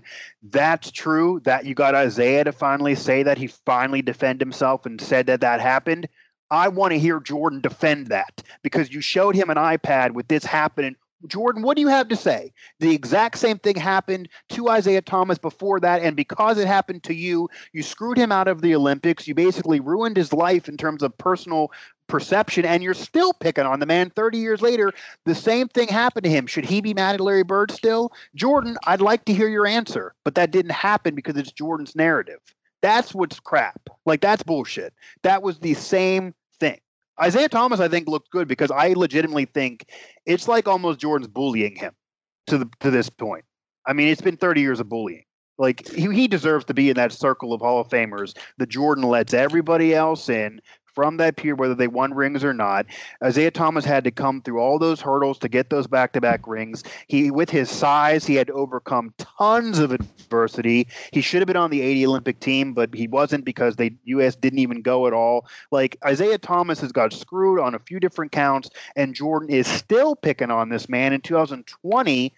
And the reason why is because of something that Chuck Daly administered for the team that everybody agreed upon, that then Jordan has no problem with Chuck Daly, even for the Jordan rules. And then for the walk-off that the Celtics did as well to the Pistons, but Jordan literally says how much he respects the Celtics for how they handled losing their run in comparison to the Pistons, which is factually wrong. Rest in peace, Chuck Daly. And rest in peace, Chuck Daly. Like that's the most annoying part of the lies. Like it's just factually not correct. Like I said, I was really surprised to see him, like Jordan, be like, "Oh, well, that never happened," and I didn't keep him off the team. And the Bulls and the Pistons hated each other. They hated each other. There was genuine bad blood. It was the third year in a row they were playing each other in the playoffs, and the Pistons barely got by in 90. The migraine happened with Scotty. They win in 90, and then 91 is when the Bulls finally get over that hump, and they don't just beat them, they sweep them. And and it got a lot of coverage because at that time it was the conference finals. Obviously, again, Michael Jordan had been elevated to this biggest player in the world. The Bulls had won. I mean, he was already getting there before, but the Bulls had won. They're going to their first NBA Finals, and then the Pistons just decide the worst possible time to just walk off the floor when the NBA NBC is just the first year. Like all the coverage is there. Like. It was just bad timing because honestly, if it was a CBS tape delay game, nobody would be sitting here talking about this shit. Not even Michael Jordan. True. But because of the TV deal being so new and so fresh and so raw, and the cameras being right there capturing the Pistons ducking the Bulls and walking right by Scotty and Michael and everything like that, then them dudes took offense to it. And then when the media picked up on it, they were like, "Oh, there's blood in the water. We're going to kill him. We're going to kill him." And Mike has never stopped killing them ever since. I know, but like, doesn't he look like a bully a little bit? I mean, come on. Michael Jordan's a bully, yes. No, but I mean, I feel like Isaiah Thomas has actually got the brunt of it more than anyone. It's like unnecessary. Well, I mean, Isaiah Thomas gets the brunt of the "if Larry Bird was black, he'd be an average player" comments, even though Rodman's the one that said it, and he agreed with it. Yeah, Rodman's the one who said it again, and nobody's criticizing Rodman for it again. Yeah, Rodman said it. Yeah. Like Larry Bird had to come. Y'all saw the Bad Boys doc. Y'all saw you even hear Lakers or LA Celtics doc. I actually tried to watch a lot of these interviews that Isaiah Thomas has been doing after The Last Dance, just because I want to really get his take. Because they gave him some clips in The Last Dance, but I really want to get him to go on a half hour about this because he was involved as well, and we know we're not going to hear from Jordan. And every time they bring up, well, yeah, Isaiah, we heard about that, but we also want to bring up, do you feel differently, or what were your thoughts? How was it for you when you made that comment about Larry Bird being the great-eyed hope, or he wouldn't be as good if he was black, he'd be just another guy? And then Isaiah said, "I didn't say it. I was just repeating Rodman's comments." And then they're like, "Oh yeah, we know that, but again, we want to hear from you." It's like they won't. That's not your comment, bro. Like it's like the media wants that to be Isaiah said it or something. Like it's literally Rodman's comments. We got audience that as well. Like, Isaiah's team, and he always takes the fall for anything Pistons related. Man, he did Rodman a solid there. Is what happened. Oh, well, absolutely, because Dennis was still being like he was in the Detroit system, and he was fragile, and Chuck Daly took care of him. And the minute Chuck Daly left is when he started having problems, and they shipped him to San Antonio. Yeah, pretty much, yeah. But I'm gonna switch up speeds here, and Marcus, you're from DC, right? Yes. I'm from DC. So this has been hailed, obviously, and named The Last Dance. The Last Dance was Jordan's last season. It was his storybook ending with him holding that hand up and pushing off on Brian Russell and making the shot that won the NBA Finals in 1990. You were there when Jordan came to the Wizards, and no, everybody didn't talk. Like no one was talking about it anymore because everybody's like, "Oh, it was horrible." It was horrible. Like I was watching the video on YouTube. Like the man played 82 games in 2002, 2003, averaged 20 points, and then played 60 games in his first season back, and was still averaged like 20 points, and only went out when he genuinely could not run on his knee anymore. And the Wizards were making a playoff push at that time. Obviously the doc and what you just saw, the propaganda there, it differs from what you saw from the Wizards years of Jordan.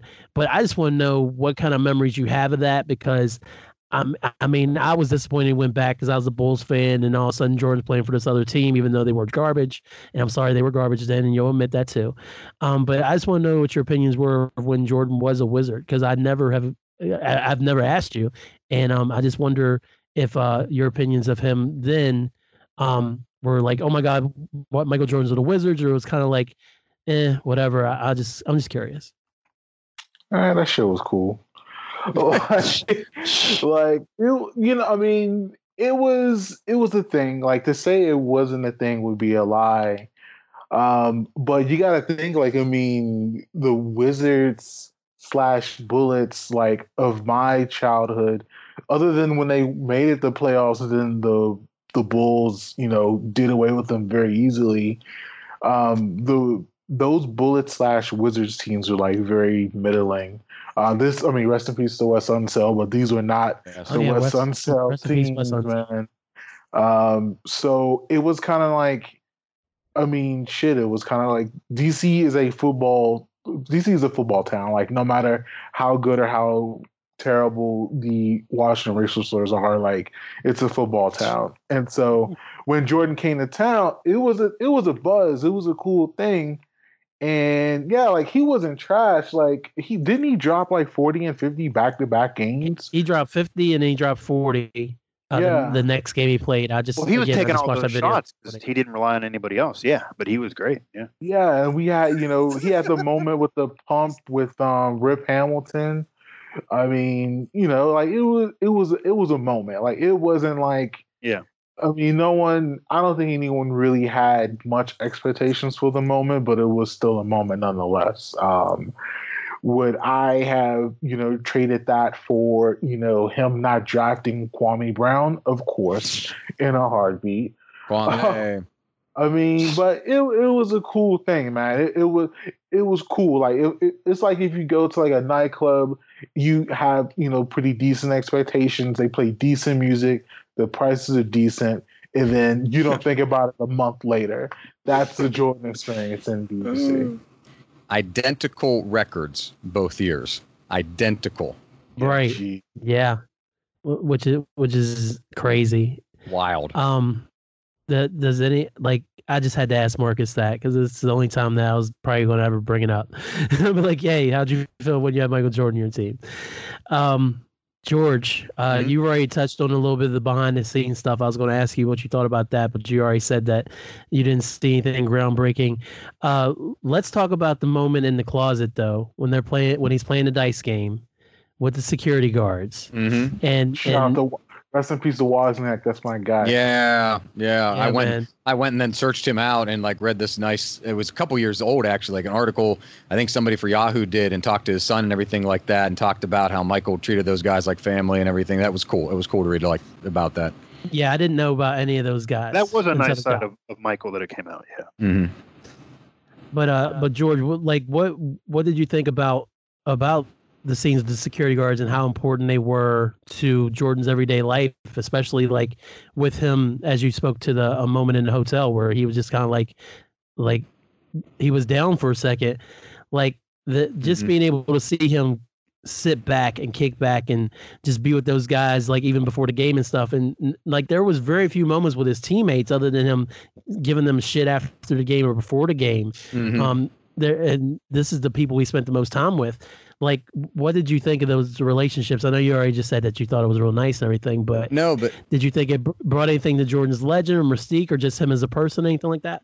Well, it's fascinating how throughout the history of sport, when you go to the top of the top and the very best and find out that these guys have a lot of similarities, and like, let's be frank, that Michael Jordan didn't really have a lot of friends, but I'm going to say didn't really have a lot of friends. And then the ones he does have friends, like Charles Barkley, I didn't realize until I heard Barkley that it was that estranged. I knew they had a falling out because, God forbid, Charles said something, critical. But, at the top like that, it's interesting that those guys, become his friends and become his family in a way. He was obviously close with his dad and his mother.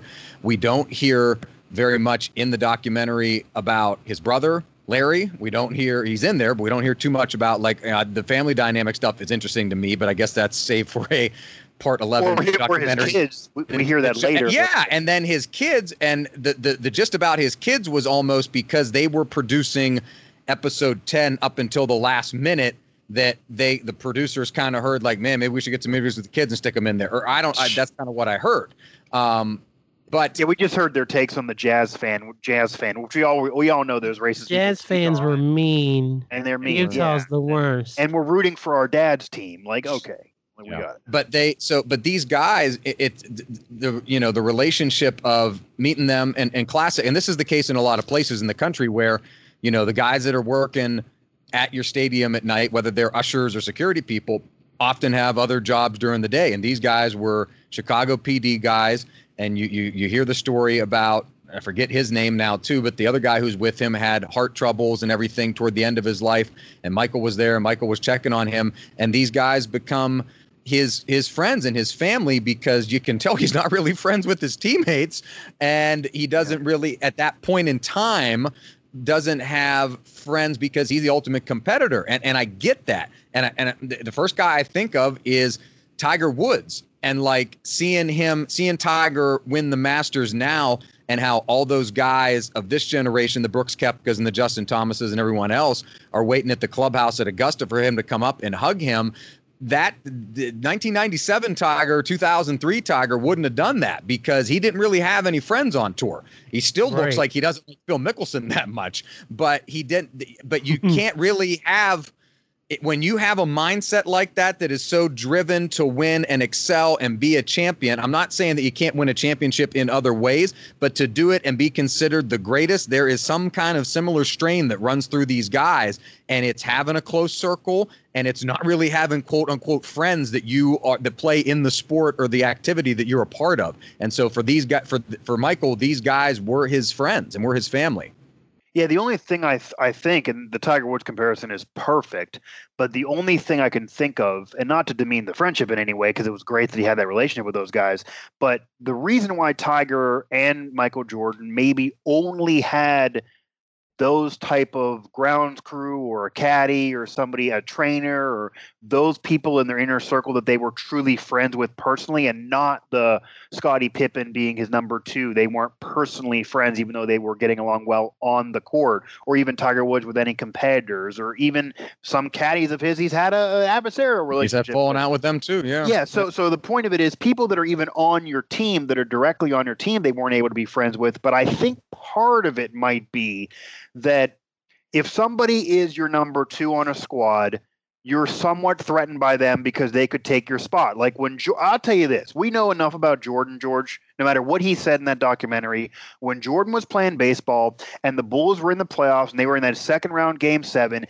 in Jordan's heart of hearts, secretly, there's no way he was rooting for that team to win. No way. He loved them losing without him. He loved Pippen sitting there. He loved them getting criticized. His worst case scenario would have been if Pippen dragged them to the finals, even if they would have lost without Jordan, because then the narrative forever would be they didn't win a title, but they got to a finals without Jordan, but Jordan never got to a finals without Pippen. Imagine that argument now.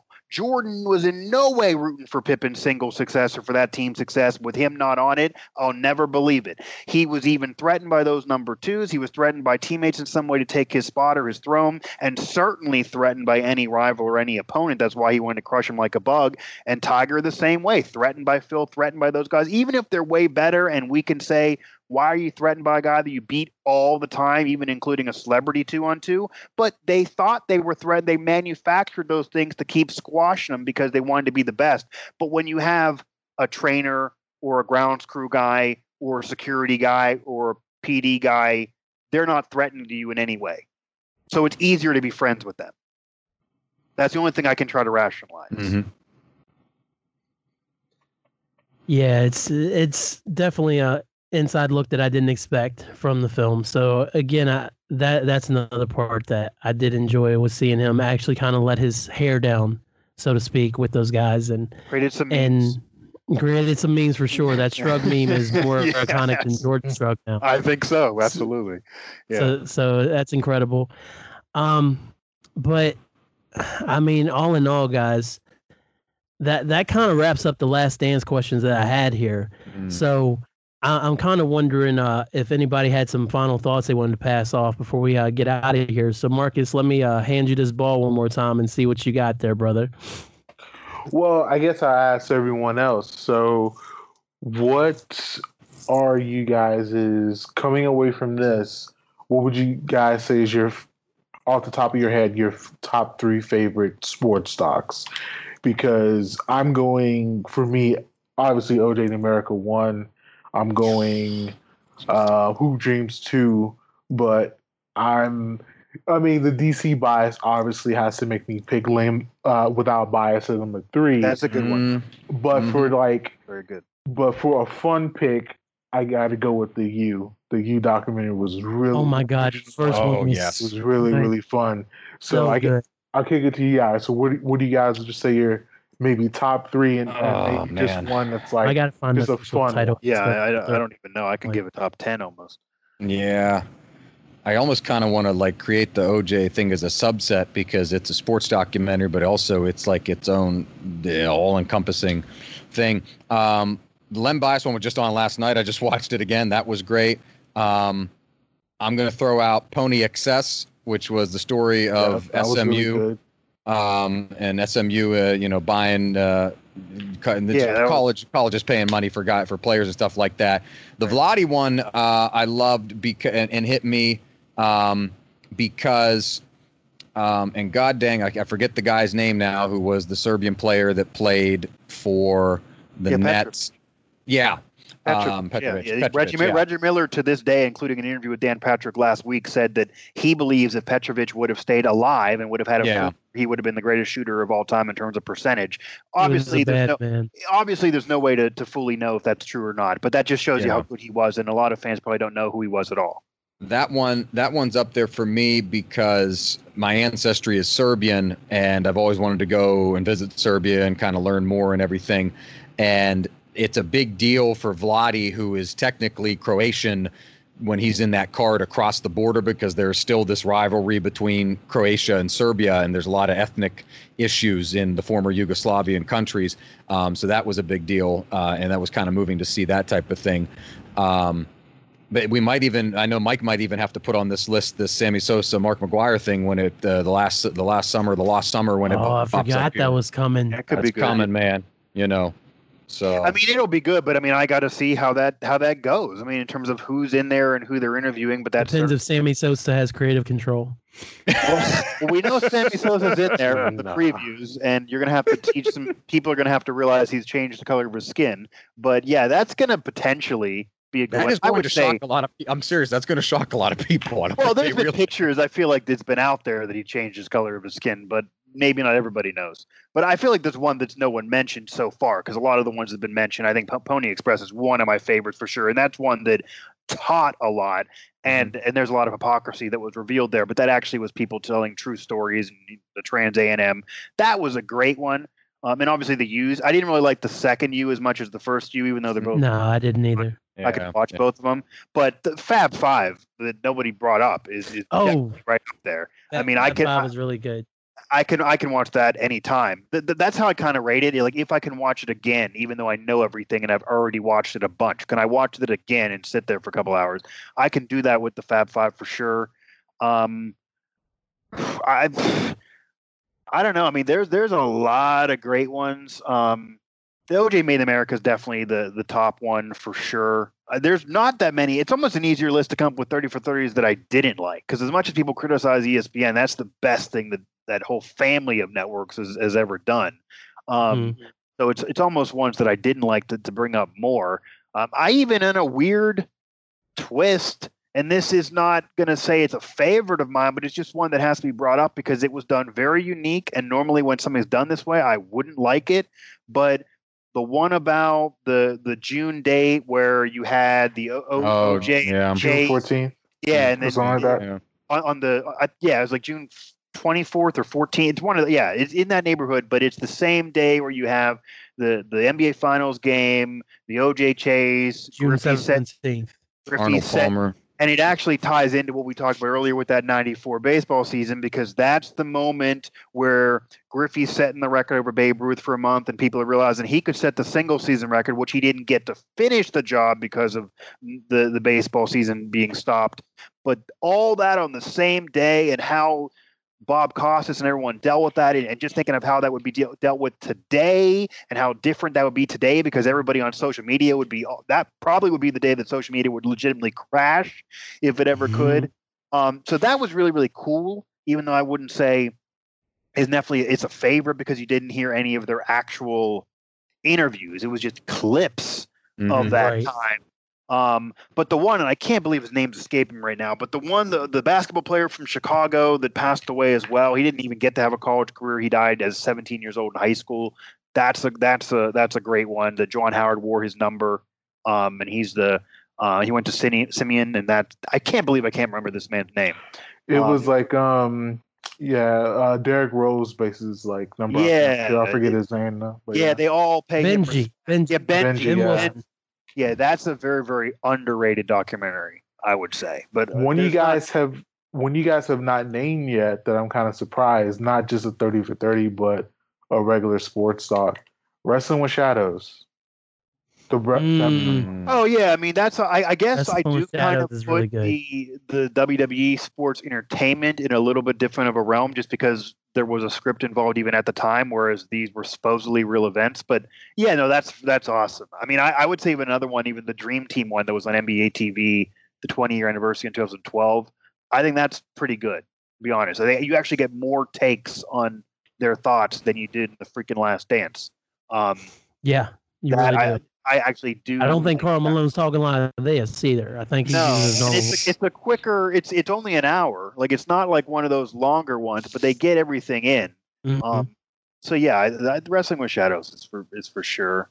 I mean, I don't like anything else on the network really, but all those documentaries that Vice has been doing in the last couple of years on all those wrestling dramas and controversies. Dark Side of the Ring. Yeah, all of those are good. Yeah. For sure. I'm not going to throw OJ Made in America in here because it like Marcus said, it almost doesn't count as a sports documentary. It's just a great documentary, period. Yeah, so I'm going to say it's in a league of its own, so I'm not going to include it in here. My three would be Hoop Dreams, which we already mentioned. Got as a Christmas gift in like 95, something like that, and was hooked ever since. And I will sit down and watch those 3 hours anytime, any place, you name it. And I'll watch Arthur Agee and William Gates go through it again. Love that movie. It's so well done. 230 for 30s that came to mind for me was the Survive and Advance one about Jim Valvano and the North Carolina State 1983. I love, now that is kind of what I would have liked to see more of in The Last Dance, where they literally got the old team together that was still living, and they were all in a restaurant. And they had their little, they had their private interviews, but then they were also had the table where they were talking about just remember Valvano and that team and all that stuff. I really thought that was well done. It was emotional, hit all the right beats, and it really told Jim's story, like through that whole season, and then winnings surprisingly. And then kind of a little bit of his downfall, and then ultimately his final days before he lost his battle with cancer. I love that documentary. And then my other one, 30-30, I love the U one, but I'm not going to go with that one. The Winning Time one with Reggie Miller was my first 30 I watched. Yeah. Love that one. I think that's excellent. The Bad Boys one is great. The Lakers Celtics one is great, but one that always caught my eye every time, and I watched it finally, and I knew the history a little bit, but I'd never really had a look this much into this boxing match, was No Mas, the one with Durant and Sugar Ray Leonard. And like I was watching this like maybe a few months after it came out one time, and it was pretty late at night. And then when I saw Duran wave off and say no mas, I was texting my dad. I was like, "Yo, Duran just quit." like I had no idea. Like I was mostly focused on like, I mean, I know Sugar Ray Leonard was big, but I mean, I was still pretty young when this fight happened. I wasn't even born yet. It was 1980. So I really love that documentary, and the fact that Leonard goes to, he actually goes to see Duran, and they sit down face to face, and then. The whole movie, they're speculating about why Duran wasn't in shape for the second fight and all these things, why he quit. And then Sugar Ray asks him directly to his face, he's like, "Why'd you quit?" And Duran's like, "I didn't quit. This happened and this happened." He still won't admit it. It's amazing. Just because the man's pride won't let him admit he's wrong, even all these years later. Did anyone did anyone of you guys ever watch When We Were Kings, the documentary for Muhammad Ali and the Rumble in the Jungle? Not seen it, but I need to watch it because Russillo and Simmons was talking about it a few weeks ago, and it sounds freaking amazing. I need to watch it. Yeah, it follows them like throughout the that whole Rumble in the Jungle throughout the entire thing. So right, I don't know where it's streaming at all, but if you can find it, definitely watch it. Another one that's good that is probably surprising. But the Tanya Harding, Nancy Kerrigan one, I thought that was pretty good. That was better than the movie with Margot Robbie. I mean, I thought that was pretty good. That one. I didn't see the whole thing, but I think I came in the middle at one point and watched the rest. I thought that was pretty good, and I think you actually get more. See, that also that's also the point of why I was disappointed with The Last Dance, because when you look at that documentary, you know that there's some people lying. You know that there's two sides of this story. You know that nobody's been really telling the full truth on either side to this point. So you got to be a journalist, and you got to try to pull these onions and these answers out of these people, or at least make it look like they're saying something. And that's what they did in that documentary. But nobody had the ability to do that or the luxury because Jordan wouldn't let them. So Jordan wouldn't let this be what it could have been. And I think I honestly think Jordan misread the public. If he would have let it be that way, everybody would have still came out of it. Jordan's number one thing he cares about is being thought of as the greatest of all time. And the same people who thought of it before would have thought of it after. He probably would have pulled more people in. LeBron even saying comments like that. He would have had people taken away that he's the greatest of all time on the court and that he's a little bit of a jerk and that he sold his soul to try to win. And that was his number one motivation. But he did have humble beginnings. He did have to overcome a lot. He did have a great relationship with his father. And he had reasons for this and reasons for that. And even the media hounding him a little too much, and he would have came away with all of those narratives being what they were, and I don't think he would have minded it too much as long if he would just let the documentary be that. And yeah, people might have thought he was a jerk and he was a bully and he was wrong in some instances, but I think people thought that anyway. It's almost like people going into Last Dance knew he was a jerk, knew he was picking on people, knew he was wrong in some instances, and then you come out of The Last Dance saying, yeah, I knew he was wrong in this and was a jerk already, but now I hate him even more. Like, damn, dude, come on. If I was even a competitor of Jordan's, I'd even be more pissed. It's like Karl Malone, John Stockton, Gary Payton, Patrick Ewing, Charles Barkley, all these guys are top 50. All these guys, Reggie Miller, all these guys don't got rings. All these guys know that if they played in the era now, they might have them, and they couldn't get him because Jordan took them all from them. And they all respected Jordan. But if I'm watching them and I'm those guys, I'm saying, man, Jordan, we know you're better than us. You had a better team with you. We know we didn't get rings because of you, and you just can't give us any dap that we could play ball at all. Damn. You didn't get the feel that we got in any of those other documentaries that we mentioned, because there's a lot of people that, you even saw clips and some interviews where the dude's cutting in saying, no, dude, what's the real story though? And then they leave that in that they maybe wouldn't have told them they were going to leave that in. So it leads you to believe one thing. We didn't get any of that in the documentary because anything that wasn't happy, Jordan, I'm sure, told the guy, we're cutting this, we're cutting that. He probably looked at the finished product before it was released and had to clear it. If the star of the thing has to clear it before you release it, it's not legit. I can pretty much sum up this whole documentary and Michael Jordan's thoughts while making this documentary in a few sentences that he said to Larry Bird after they beat the Pacers in Game 7 in 1998. You bitch, fuck you. Yeah, pretty much. Yeah, even Patrick Ewing said, I think you're that still sums it picking up. on me today. Come on. Yeah, you got to respect it. I would respect it more if he would just come out right and say it. Just be open with being a dick. Yeah. I definitely agree.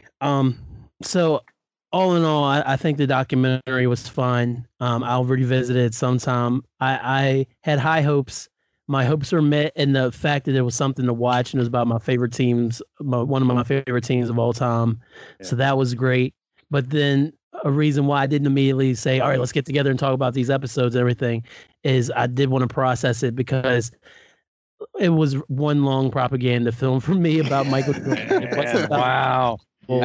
I've been waiting for that. I've been waiting to hear it. I just wanted to hear it. Chicago Bulls. I think Marcus said propaganda first. Wasn't about the Chicago Bulls. Marcus isn't a Bulls fan. You're the. That's what I want. I am not.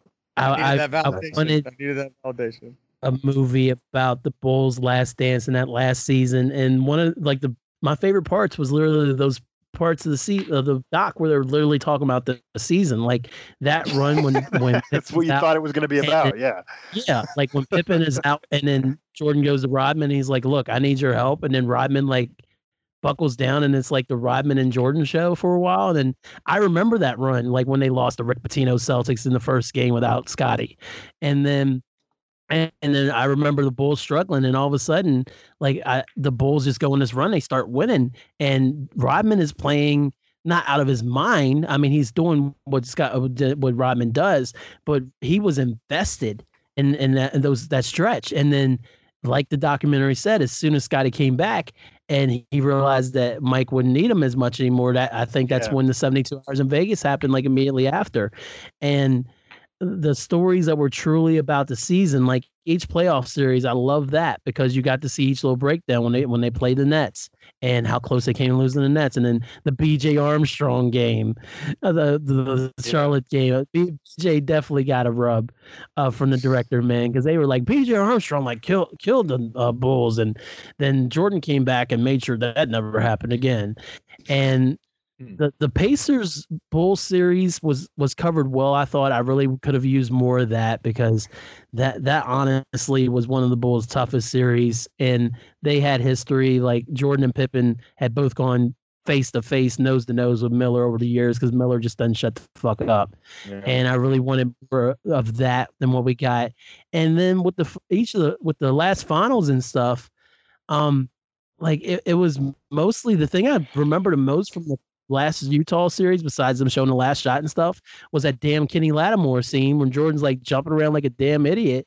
And I'm like, damn, this song must be fire. And I think I found it. And I was like, it's all right. But damn, Mike was like, I think he had just went to the cocaine circus. So I don't know, man. Yeah, maybe Marcus is right on that implication early on in the show here. Yeah, I think that the Pacers thing was big because I think a lot of people, if you have to name them the top Jordan rival in either conference during that run, the Pacers would get mentioned, but they wouldn't be the first team. People would say Utah because of the back-to-back. People would say the Knicks probably from the East. People would say Detroit before that. But they wouldn't say Indiana probably right away. But you could argue in those last three titles, the Pacers were their toughest test and arguably even more of a test than the Jazz ended up being, even though they made them in the finals. So I think that it made Reggie Miller look really, really good because Reggie Miller, Chris Mullin was there as a Hall of Famer, but he was a bench player. Jalen Rose was there when he was still good, but he never became close to a Hall of Famer.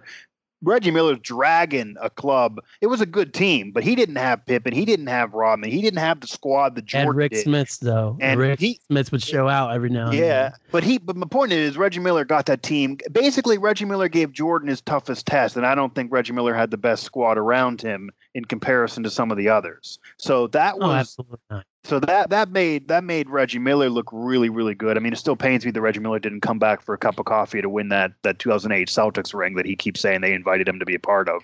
Like that would have he's the one guy that would have deserved a charity ring for putting up with that so long and kind of coasting. But yeah, that was cool. I mean, one guy, Marcus, you're like this. One guy I maybe would have liked to hear from. And they brought this up a little bit, and while I've been going to WCW and that whole NWO thing, I would maybe like to hear a little clip from Eric Bischoff and his thoughts. Eric Bischoff, he's out there. He does a podcast. He was working for WB not long ago and lost that job, but he's out there in media. He's willing to talk. He does after buzz shows. So I guarantee you if they called him, he would have done a clip. I guarantee it. Yeah. Guaranteed. Yeah, I don't think the filmmakers were thinking outside the box that well, though. But no, that actually would have been like you have the reason. Like he's obviously the guy that enticed him to go to it. So at least getting his thought processes on, bro. You know it's the middle of the season. Why the hell are you doing it? The reasons are obvious, but at least getting Bischoff, the actual soundbite to state the obvious in a crazy way, that would have been like a cool 45 seconds they could have had. Yeah, because I would have also asked Eric and said, you've been highly, highly open on the fact that the AOL Time Warner merger is what you believe killed WCW, and once you had the powers that be from Turner breathing down your throat, it hurt WCW and led to the downfall. You signed an NBA player who's a Hall of Famer in the middle of a series in the NBA Finals, put him on your show on their network. They have a relationship with the NBA, and you basically gave a middle finger. Were you at all nervous they were going to pull the plug tomorrow? I mean, that was a big risk that he even had professionally to even bring Rodman on there. The NBA was still a big deal. Like, he basically just said, screw you, NBA, screw you, Michael Jordan. I'm going to put this guy on TV. That was, I mean, the NBA, Jordan and the Turner could have basically said, Eric, yeah, this is cool with WCW, but you kind of, you're hurting the giant here. We're not with you. So that was a risk, and I would have, that would have been a nice clip to hear Eric's thought process in the meetings with Rodman, how that came to be, if it was a risk to sign him, if he was concerned at all, that even happening. I've heard him talk about dealing with Rodman before on 83 Weeks podcast, which is great, but we didn't get it in the Last Dance doc. Yeah. It would have been a different take, and it would have been fun for those wrestling fans like ourselves to see Bischoff. I was surprised they even showed the wrestling clip, and then of course Costas, right. Barry, and Rodman. He took part in a professional wrestling match in Auburn. I love Costas, and George hates when I criticize him, but I feel like every time there's a documentary of anything, Costas looks bad. Like the XFL thing, like even when they have MLB Network and they were like discussing the Hall of Fame votes, like Costas just looks like an old guy who won't adjust to anything new. Like he just, like, he doesn't look good. And he should just go away and retire. Like, really, like any interview. I don't hate him that much. I don't hate him that much, but I will say that, I mean, he said that during the broadcast back in '98 and stuff about professional wrestling. I mean, he was in this doc a little bit. But yeah, that is our thoughts on The Last Dance. George, did you have anything else you wanted to add to before we get out of here, sir? That's it, man. That's it. George's like, no, I'm done. No, it was good. It was good. I enjoyed it. Propaganda, but entertaining. Went quick. Thank you, ESPN, for moving it up, although we're still here into June, so we could have, I guess, watched it in June. But quite frankly, we could have. Thank you for providing. It's June. Day 80, I don't know, and I'm still at home. But yeah, thank you for moving it up and for the content for the people. So, and even though I'm the Brock Lesnar of Kellen's venture here, where I only appear as a special attraction, I will return, as George said. I will return if you do a recap of the summer of '98 baseball home run chase with Sosa. If you do that, I will come back for that show. I'd love to, because that home run chase meant a lot to me, man. That I had a VHS of McGwire breaking the night McGwire broke the record. Didn't he beat it like when they were playing the Cubs? Is that right? Yeah, I remember that correctly. It was, because Sosa came and hugged him and they did the hand thing. But I will say, guys, it depends on how they do this, on whether or not I'm going to be critical of it. Because as you're talking about people getting interviewed, no, I'm being serious, George. Number one, if they're going to be critical regardless, I know you. Let me put it to you this way as a foreshadowing. If Jose Canseco is not interviewed, I'm not with it, because if you're going to be fair as a doing documentary, he had the book juiced. He played with McGwire before that. They're clearly going to talk about more than just that one season. And I can make an argument that he was actually a better overall player and even had a better overall career than McGwire. If you look at the full numbers, besides just that 1 year, and Canseco's been quite blackballed for the same infraction that everybody else committed. So you got to hear from him, or else it's not legit. He got to have at least one interview talking about that, especially if they're going to bash him. Like if McGwire sits on there and says, "Oh yeah, Canseco said this, but I was better than him." No, McGwire, you have 1,600 career hits. Like, come on now. You got to hear from everyone for me to fully embrace that one. But I have high expectations. I'd even like, I don't know, they're probably not going to do this, but I'd even like to hear from Bonds. I'd like to hear from Ken Griffey Jr. I don't know if they're going to get those guys in it, but number one, I got to hear from Canseco. Okay. Well, let's just pencil it in right now that we'll all have to get together and talk about that doc. Marcus, I don't know if you want to talk about that one, but you're more than welcome, of course. It was a thing. It was cool. That shit was everywhere. You did Michael Jordan on the Wizards side. But no. Actually, that shit was more exciting than his time at the Wizards. Like my entire school was turned up for that home run chase. So yeah. It was. I had a VHS of McGwire breaking a record of VHS of Jordan's last game from that year. So, I mean, there's a lot of angles. I mean, there's even a race angle they could go with that, because I actually remember when I was in, how old were we? It was 98 in like what? Middle school. Yeah, we're middle school. I don't know, like 6th grade or something. But I even remember having a conversation with a teacher, and this was a white teacher, and asking, "Hey, who do you want to win this home run chase?" And the woman saying McGwire, and then thinking to yourself like, well, why? And this person kind of dancing around that, oh, why? Well, it just fits more of the bill of what we see with home run hitters in baseball and the guys who set the records and Maris and Babe Ruth. And I'm basically thinking, you want it because it's the white dude. It's the same thing that's been there for baseball history. Like, that's kind of what it felt like that answer was. So like, damn, that's even like a country connection in terms of Sosa being a foreigner and McGwire being the all-American boy who then now arm raised. Yeah, and no longer they're both pariahs of the sport and never going to get in the Hall of Fame. And other guys who did the same thing are getting more votes than them. Sosa's vote totals is nothing. So that is, yeah, I'd like to. I'm actually a little skeptical though, George, that they're going to be as honest as it should. We need to see. We need to see. I know I'm going to hold judgment, but I've read Game of Shadows, like, because you and I have been to the Hall of Fame where they got that one little case over there. Like, these things happened. Here's a bat and a ball. The end, and that's about it. It's about the only difference. Well, I mean, they have the 20+ years of steroids that they pay to it. So. Well, they have an area. They have that. I think they have more than what you're saying, but they don't have as much as maybe would have happened if it wasn't for the perception rate. I mean, Correct. But they have a floor, and they do have more of Bonds than those two guys. But it's just interesting because there's some things in the Game of Shadows talking about a meeting between Bonds and Griffey where they're talking about, hey, these guys are not as good as us. If we go on roids, we're going to do this. And Griffey said no, and Bonds said, I'm going to do it anyway. Like, is that going to be brought up in this, George? Because if that's pretty much been find out. Well, we'll see. But I mean, a lot of people have said that. Pretty much everyone agrees that happened except for Bonds. So Bonds is clearly going to go on there and lie, I'd imagine. So we'll see. But I'm nervous they're going to miss out on a lot of things. Is that a multiple parter or is that just a one-off? I think it's just a one-off. It might just be the one. Yeah, they need like it's just a one-off. They need like 6 parts to probably do what they need to do.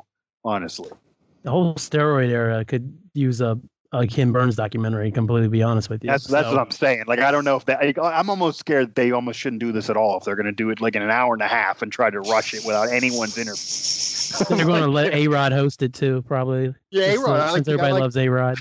I wouldn't be against that, but I mean, he'll probably get an interview because he's with ESPN now. He's going to be in there, but I'm pretty sure Bonds and Canseco are not going to be interviewed, which that's going to be hard to do this without them.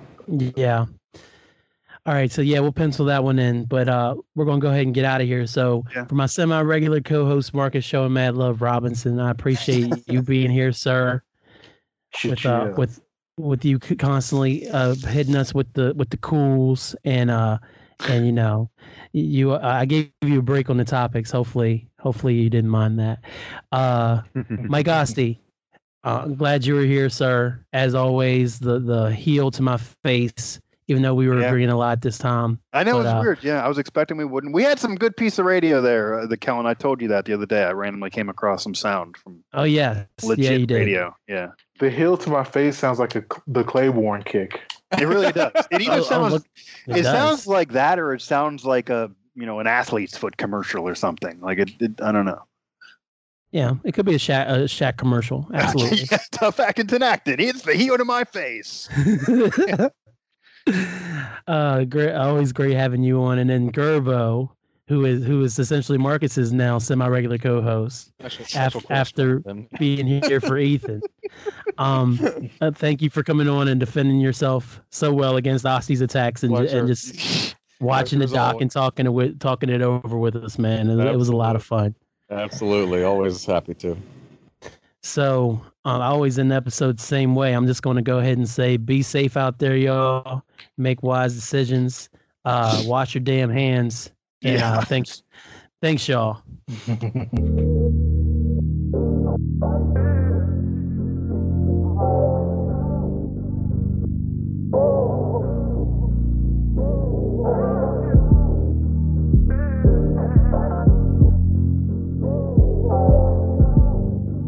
for listening. Don't forget to subscribe and comment. This has been a Hyphen Podcast Network production. They're the bestest. I'm getting paid at exposure. Overtime. Hey, there he is. Finally. As always. I don't understand how, like, you just literally click join and then you join on. No, see, fuck you. I knew in a minute I was going to come. Yes. Because I will tell you right now, I literally did not have to be invited. I joined myself. Mike loves to do the video, how I video Zoom my camera on so y'all can see me eating these noodles while y'all fight. I knew it. I knew he was going to come in with like, well, I know. The great thing is George tried to convince me that Zoom is a bad platform. He would literally be the only person in America that doesn't like it. It's 10 years old and it didn't do well on it. But no, I literally conversation and I went to Skype made me sign in and do 2-factor authentication and change my password for some ungodly reason. I never used Skype and I didn't have to do any of that. I don't care. It's my experience. I don't care. but I mean, that doesn't make sense. Your experience is people are making jokes that the whole generation is going to be called the Zoom generation, and George couldn't even get it to work. Right. Correct. We have fixed those problems now. 5 months into what feels like 5 months into this. So. Well, George, I want to say that now that you're here and you're calming down, yes. I do appreciate all your hard work on the Ethan episode with Marcus, man. I really appreciate it. Oh man, no, absolutely. We had a great time. Ethan was excellent, and it was just cutting it up for a good hour plus. No, it was a good time. We appreciate you. When he started cussing, I was like, oh hell yeah, he's in there. He's in there. I'm like, he ain't holding back. This ain't radio. I'm like, that's what's up. No, he gave it to us. He gave it to us straight. So that was good. And he's even said he was going to add some more. Potentially some in the paperback version of the book. It's doing so well. Victory Machine, making an unmaking of the Warriors Dynasty, that he may add some more content in the upcoming paperback. So that's awesome. Nice. Well, I'm definitely looking forward to that. So, how are you, Gerbo? I'm good. I'm good. That Aussie attacked you. Always. I was ready. I knew it. I knew it was coming. I was primed. I knew something was going to happen. So. Well, right now, if we were doing a world ranking, you'd have to agree that you're the dumbest Zoom person in America. No, see, God, jeez. I fixed it. I told you I fixed it. But nobody else had a problem initially.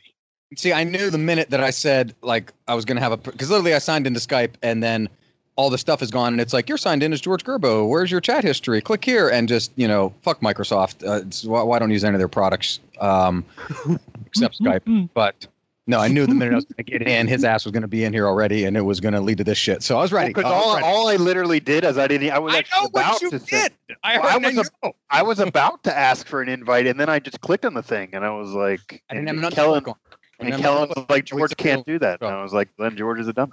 No, it's my fault. I sold you out. I should just silently sent you the link.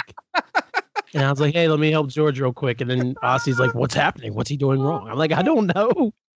I forget. I set you up for failure. Well, I guess it also was funny that the amount of people that were able, I'm able to hook up, get people to use Zoom that I feel like never use any technology, never had to produce anything of their own in their life, and then all of a sudden George couldn't get it done. That was just. So can y'all go ahead and tell me what George, what the problem is with Zoom? Let's hear the Zoom rant.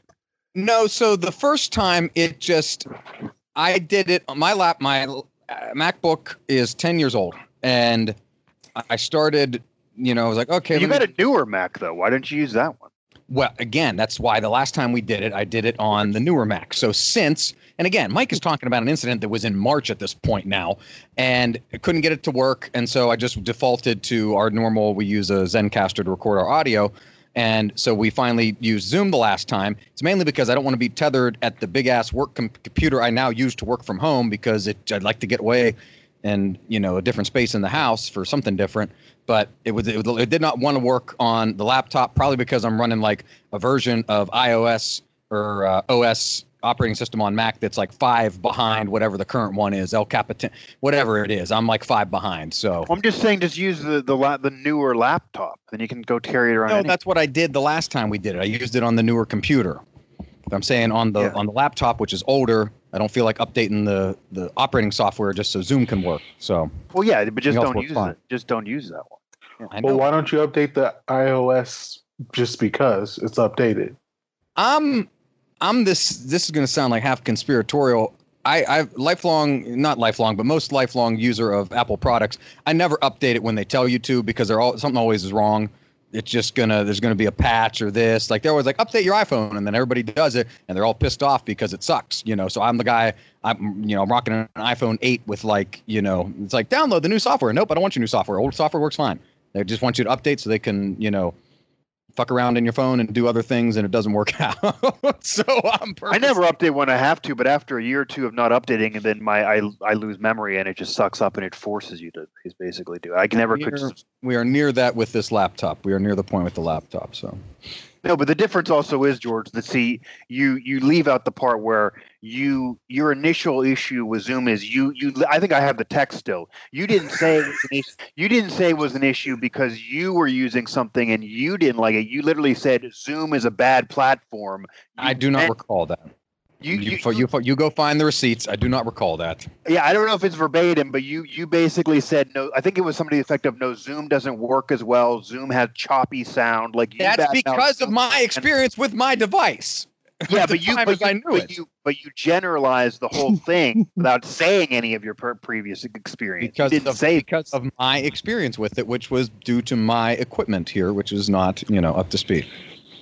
Marcus, how are you? I miss you. How are you doing? I'm doing lovely, man. I'm doing lovely. Okay. I mean, I got my updated iOS for my MacBook. It's running smooth as eggs, man. I also have a Mac. Yeah, I have a MacBook Air. I had a MacBook Pro before. I'm going to have to look into it then. And my MacBook Pro I had for like 6 years. I never had any problems. But now I have a MacBook Air, and it's fantastic as well. Shout out to my HP. Wow. I had an HP back in the day, but then I went to the Macs. Well, this is the one that Angel won from me like 2 Christmases ago. So, it's still newer then, so that's good. Yeah, it is newer. It's way better than the one that sounded like an airplane taking off all the time. So